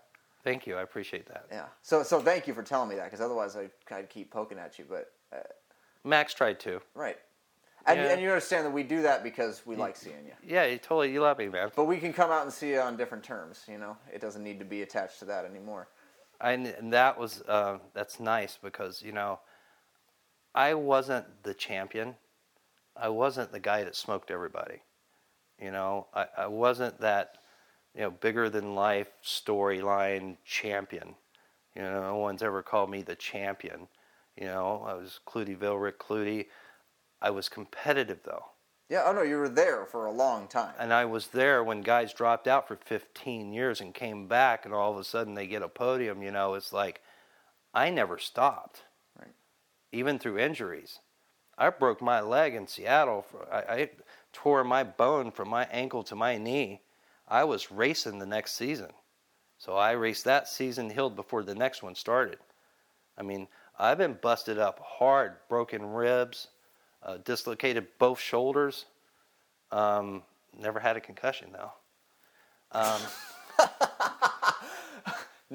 Never had a concussion, or never been diagnosed with a concussion? Never had a concussion. Well, okay. Fair enough. Racing my skateboard. I've had multiple ones. Because I've never been diagnosed with any sexually transmitted diseases. Well, I mean, if you're talking to me now, I have a concussion, dude. I mean, that's just, you know, my brain don't work anymore because I've hit my head too many times. Oh, did I say that? But no concussions. No concussions. Okay. Not racing the skateboard. Concussions racing the skateboard. That's right. Okay. Many on the other realms of life. So. Okay. So that's where I'm kind of going with my life with skateboards. I'm not going to retire. It's just that, you know, I'm getting tired of being hurt. Yeah. And now I'm healthy. I'm really healthy for the first time in decades. First time basically since you started racing. Since I started racing. Because every year I've crashed and hurt myself. Yep. I've dislocated both shoulders. I've broken 4 or 5 ribs. Cracked at least 2. Tailbone, splintered my leg all the way to my knee. Tailbone's rough, man. I think that's about it. But multiple times. So. That's plenty. Yeah. So it's all good stuff, and a lot of the stuff with the history of the sport to where we're at today, I like to be able to share with people how it got there. Yeah. The progression. Because you were there for a really big swath of it. And it was huge and you were a major changes. Contributor too. Huge changes. Yeah. I mean, because you got to look at it. Even goal weighing, these guys like the Hudson and those guys that did their thing. I still haven't seen anything written about any rankings or any races they had back in the day. Right. I can't find any documentation on that stuff. It's like 350 races straight. Where's the list? Right. I've never seen any of the races other than Laguna Seca, which I was blessed enough to get to ride that. I actually jumped the fence. I was doing a job there, and I jumped the fence. They were doing cars. They were doing practice. And you just poached around. Well, yeah. The wrong way. Kinda. It's what I on did. That track one direction. I stashed my gear by the tires. Okay. Because they have stacked tires there, and then the fence. I stashed my gear there. I went and found the trailer where people were in it. And I told them what I wanted to do, but I saw there's cars there. Well, no, you can't do that. Okay, cool. So I went to another trailer and talked to them. And one guy's like, what do you want to do? I go, what? I just, it's been a passion for all my whole life, and I've been here for a long time. I just want to ride that one stretch one time. But I see there's cars on the track. He goes, well, they just got off the track. They're done for the night. And so there's no one on the track. Are you sure? Yeah, I'm positive. The track's clear, but you can't do it. It's illegal. You'll be trespassing. Okay, cool. Thanks. I went and got my stuff, hopped that fence, bombed that hill, got my stuff, and left. I got to do it. Awesome. And then they let me race it. They had a race with standard trucks and all that. Yeah. I got to race it then, too. Awesome. So I actually got to race that part of it, which was super, super fun. I enjoyed that very much. So they had skateboard trucks. Our gear was, prehistoric kind of to your gear today. Yeah. But their gear was like just skateboard trucks. Right. I mean, they were handling it. Well, and the boards were like. Yeah. They were tiny. They were handling it back then. Yeah. So I give them props. No, I told Roger that like having ridden that hill, and I've actually ridden his board from that race, and it's a lunch tray. It's tiny. That it was not like it would be very hard for me now to ride their setups then as fast as they rode them. Right. They were really good at what they were doing. Yes. Just as you guys were in the 90s and 2000s. You were at the cutting edge of riding styles, technology, everything. And it just switched like a light bulb. Yeah. Just overnight. Because these guys who were racing on the East Coast, again, I was bombing hills in North Carolina on a 3-foot oak Gordon Smith longboard in the Blue Ridge Mountains with my older brother behind me in a Chevrolet, and he clocked me at 63 barefoot, no shirt. Oh my God. And the record at the time was set at 53. Right. I was like 15 years old, 16 at the time, something like that. But, what they show here and they glorify on the West Coast, they glorify the whole scene. Well, yeah, because it's like been a hotbed for skateboarding, and so many things came out of it as a result. Correct. Just because of the topography, so the landscape and the roads, and the fact that there's pavement everywhere. Right. And the weather. It's the weather. That's why skateboarding just happens here, because it never takes a break. Right. Southern California is definitely the hub of skateboarding. Yeah, for a reason. And it has been for years. It had to happen here. It couldn't have happened anywhere else. And for us back there, I never knew a lot of this existed, but I was doing it as a child. Right.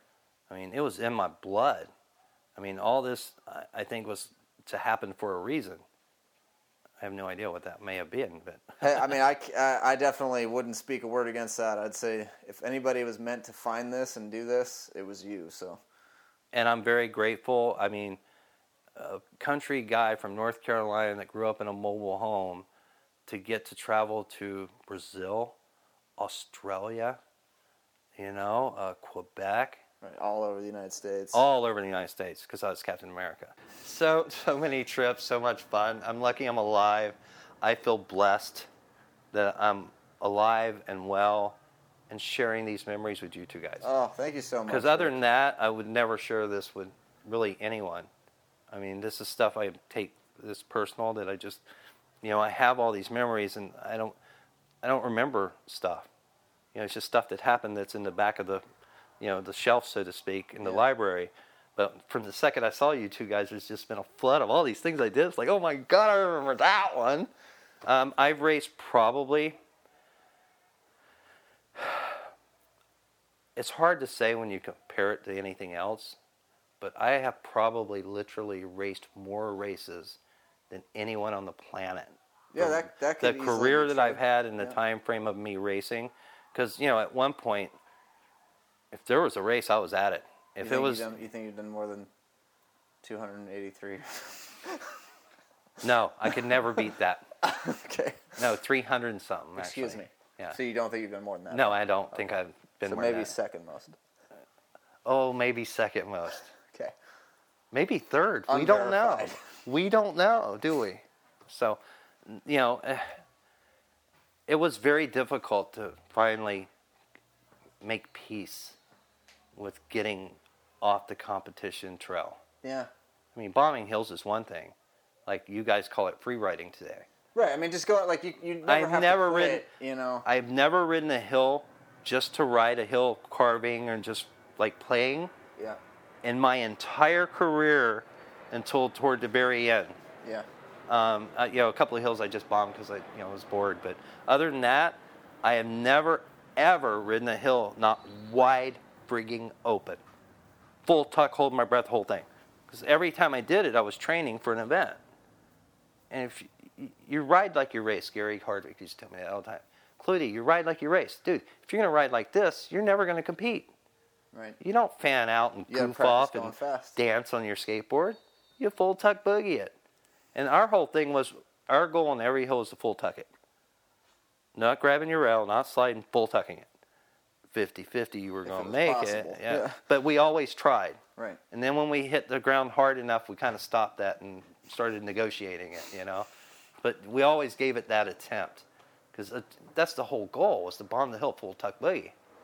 No fanning out, no moving your hands, no shifting your feet around, no looking up and down, nothing. One little flinch and you're slow. Yeah, totally. Anything. Like all the guys now, they get down on these turns and they bend their knees and they do this surfer thing with their arms all out in a race. I'm sorry, if that didn't slow you down, nothing's going to. You know? So. Well, this has been perfect. Thank you so much. Oh, I was happy to do it. I'm glad you guys came out, and it was a fun conversation. Thank you very much for giving it to us, because this is just the best, and it will always warm my little heart to see you get excited about skating. Even if you're not doing it anymore, I still have the excitement. You're not over it, No, it's still around. It's going to be very difficult for me to ever completely be over it. But you can be a fan for as long as you want. You know, who knows? Maybe one day. Maybe they'll repave Barrett. They'll have a seniors race on a straight hill, like the Benelli Hill, something to that regard, even if it's a little longer, where you have your geriatric race, and you have some guys come out of the woodwork to race Clutie Man geriatric style. All right. And you can write the rules for whatever that is. Well, you'd have ramps at the top. You're not allowed to kick off. Pushing. Okay. You just got to let go, ride down the ramp, and race. All right. Everybody's on that way. If I had a cane still, I wouldn't have to worry about kicking. I just stay on my board and cruise. But it's been a lot of fun, and I really enjoyed doing this. So, and then the one other question I got to ask, and this is inquiring minds want to know, when you are typing on the internet,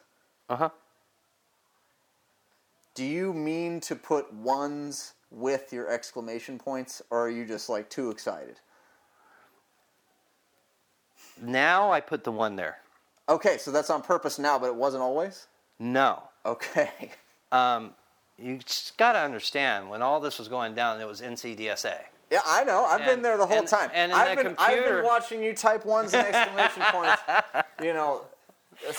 for a long time now. Right. Well, the reason that is that when I was a roofer, I wasn't Okay. computer savvy. Yeah. Well, I didn't realize there was a cap button. So everything I typed was in caps. And Okay. that part of it was right beside one I wanted to hit. So when I hit it, the keys were sticking. Okay. So as the keys stuck, it kept going, and I panicked and I hit the 1. It was out of pure panic. And this But then happened I like sent it. this happened the same way every time for like 10 years. Yes, every time. But now it's part of your identity, and you have to keep it going. I think that it is. I can't explain to you. Oh, that no, I've never not done that. But like this is the truth is so much better than speculation. Thank you. It was an accident to begin with.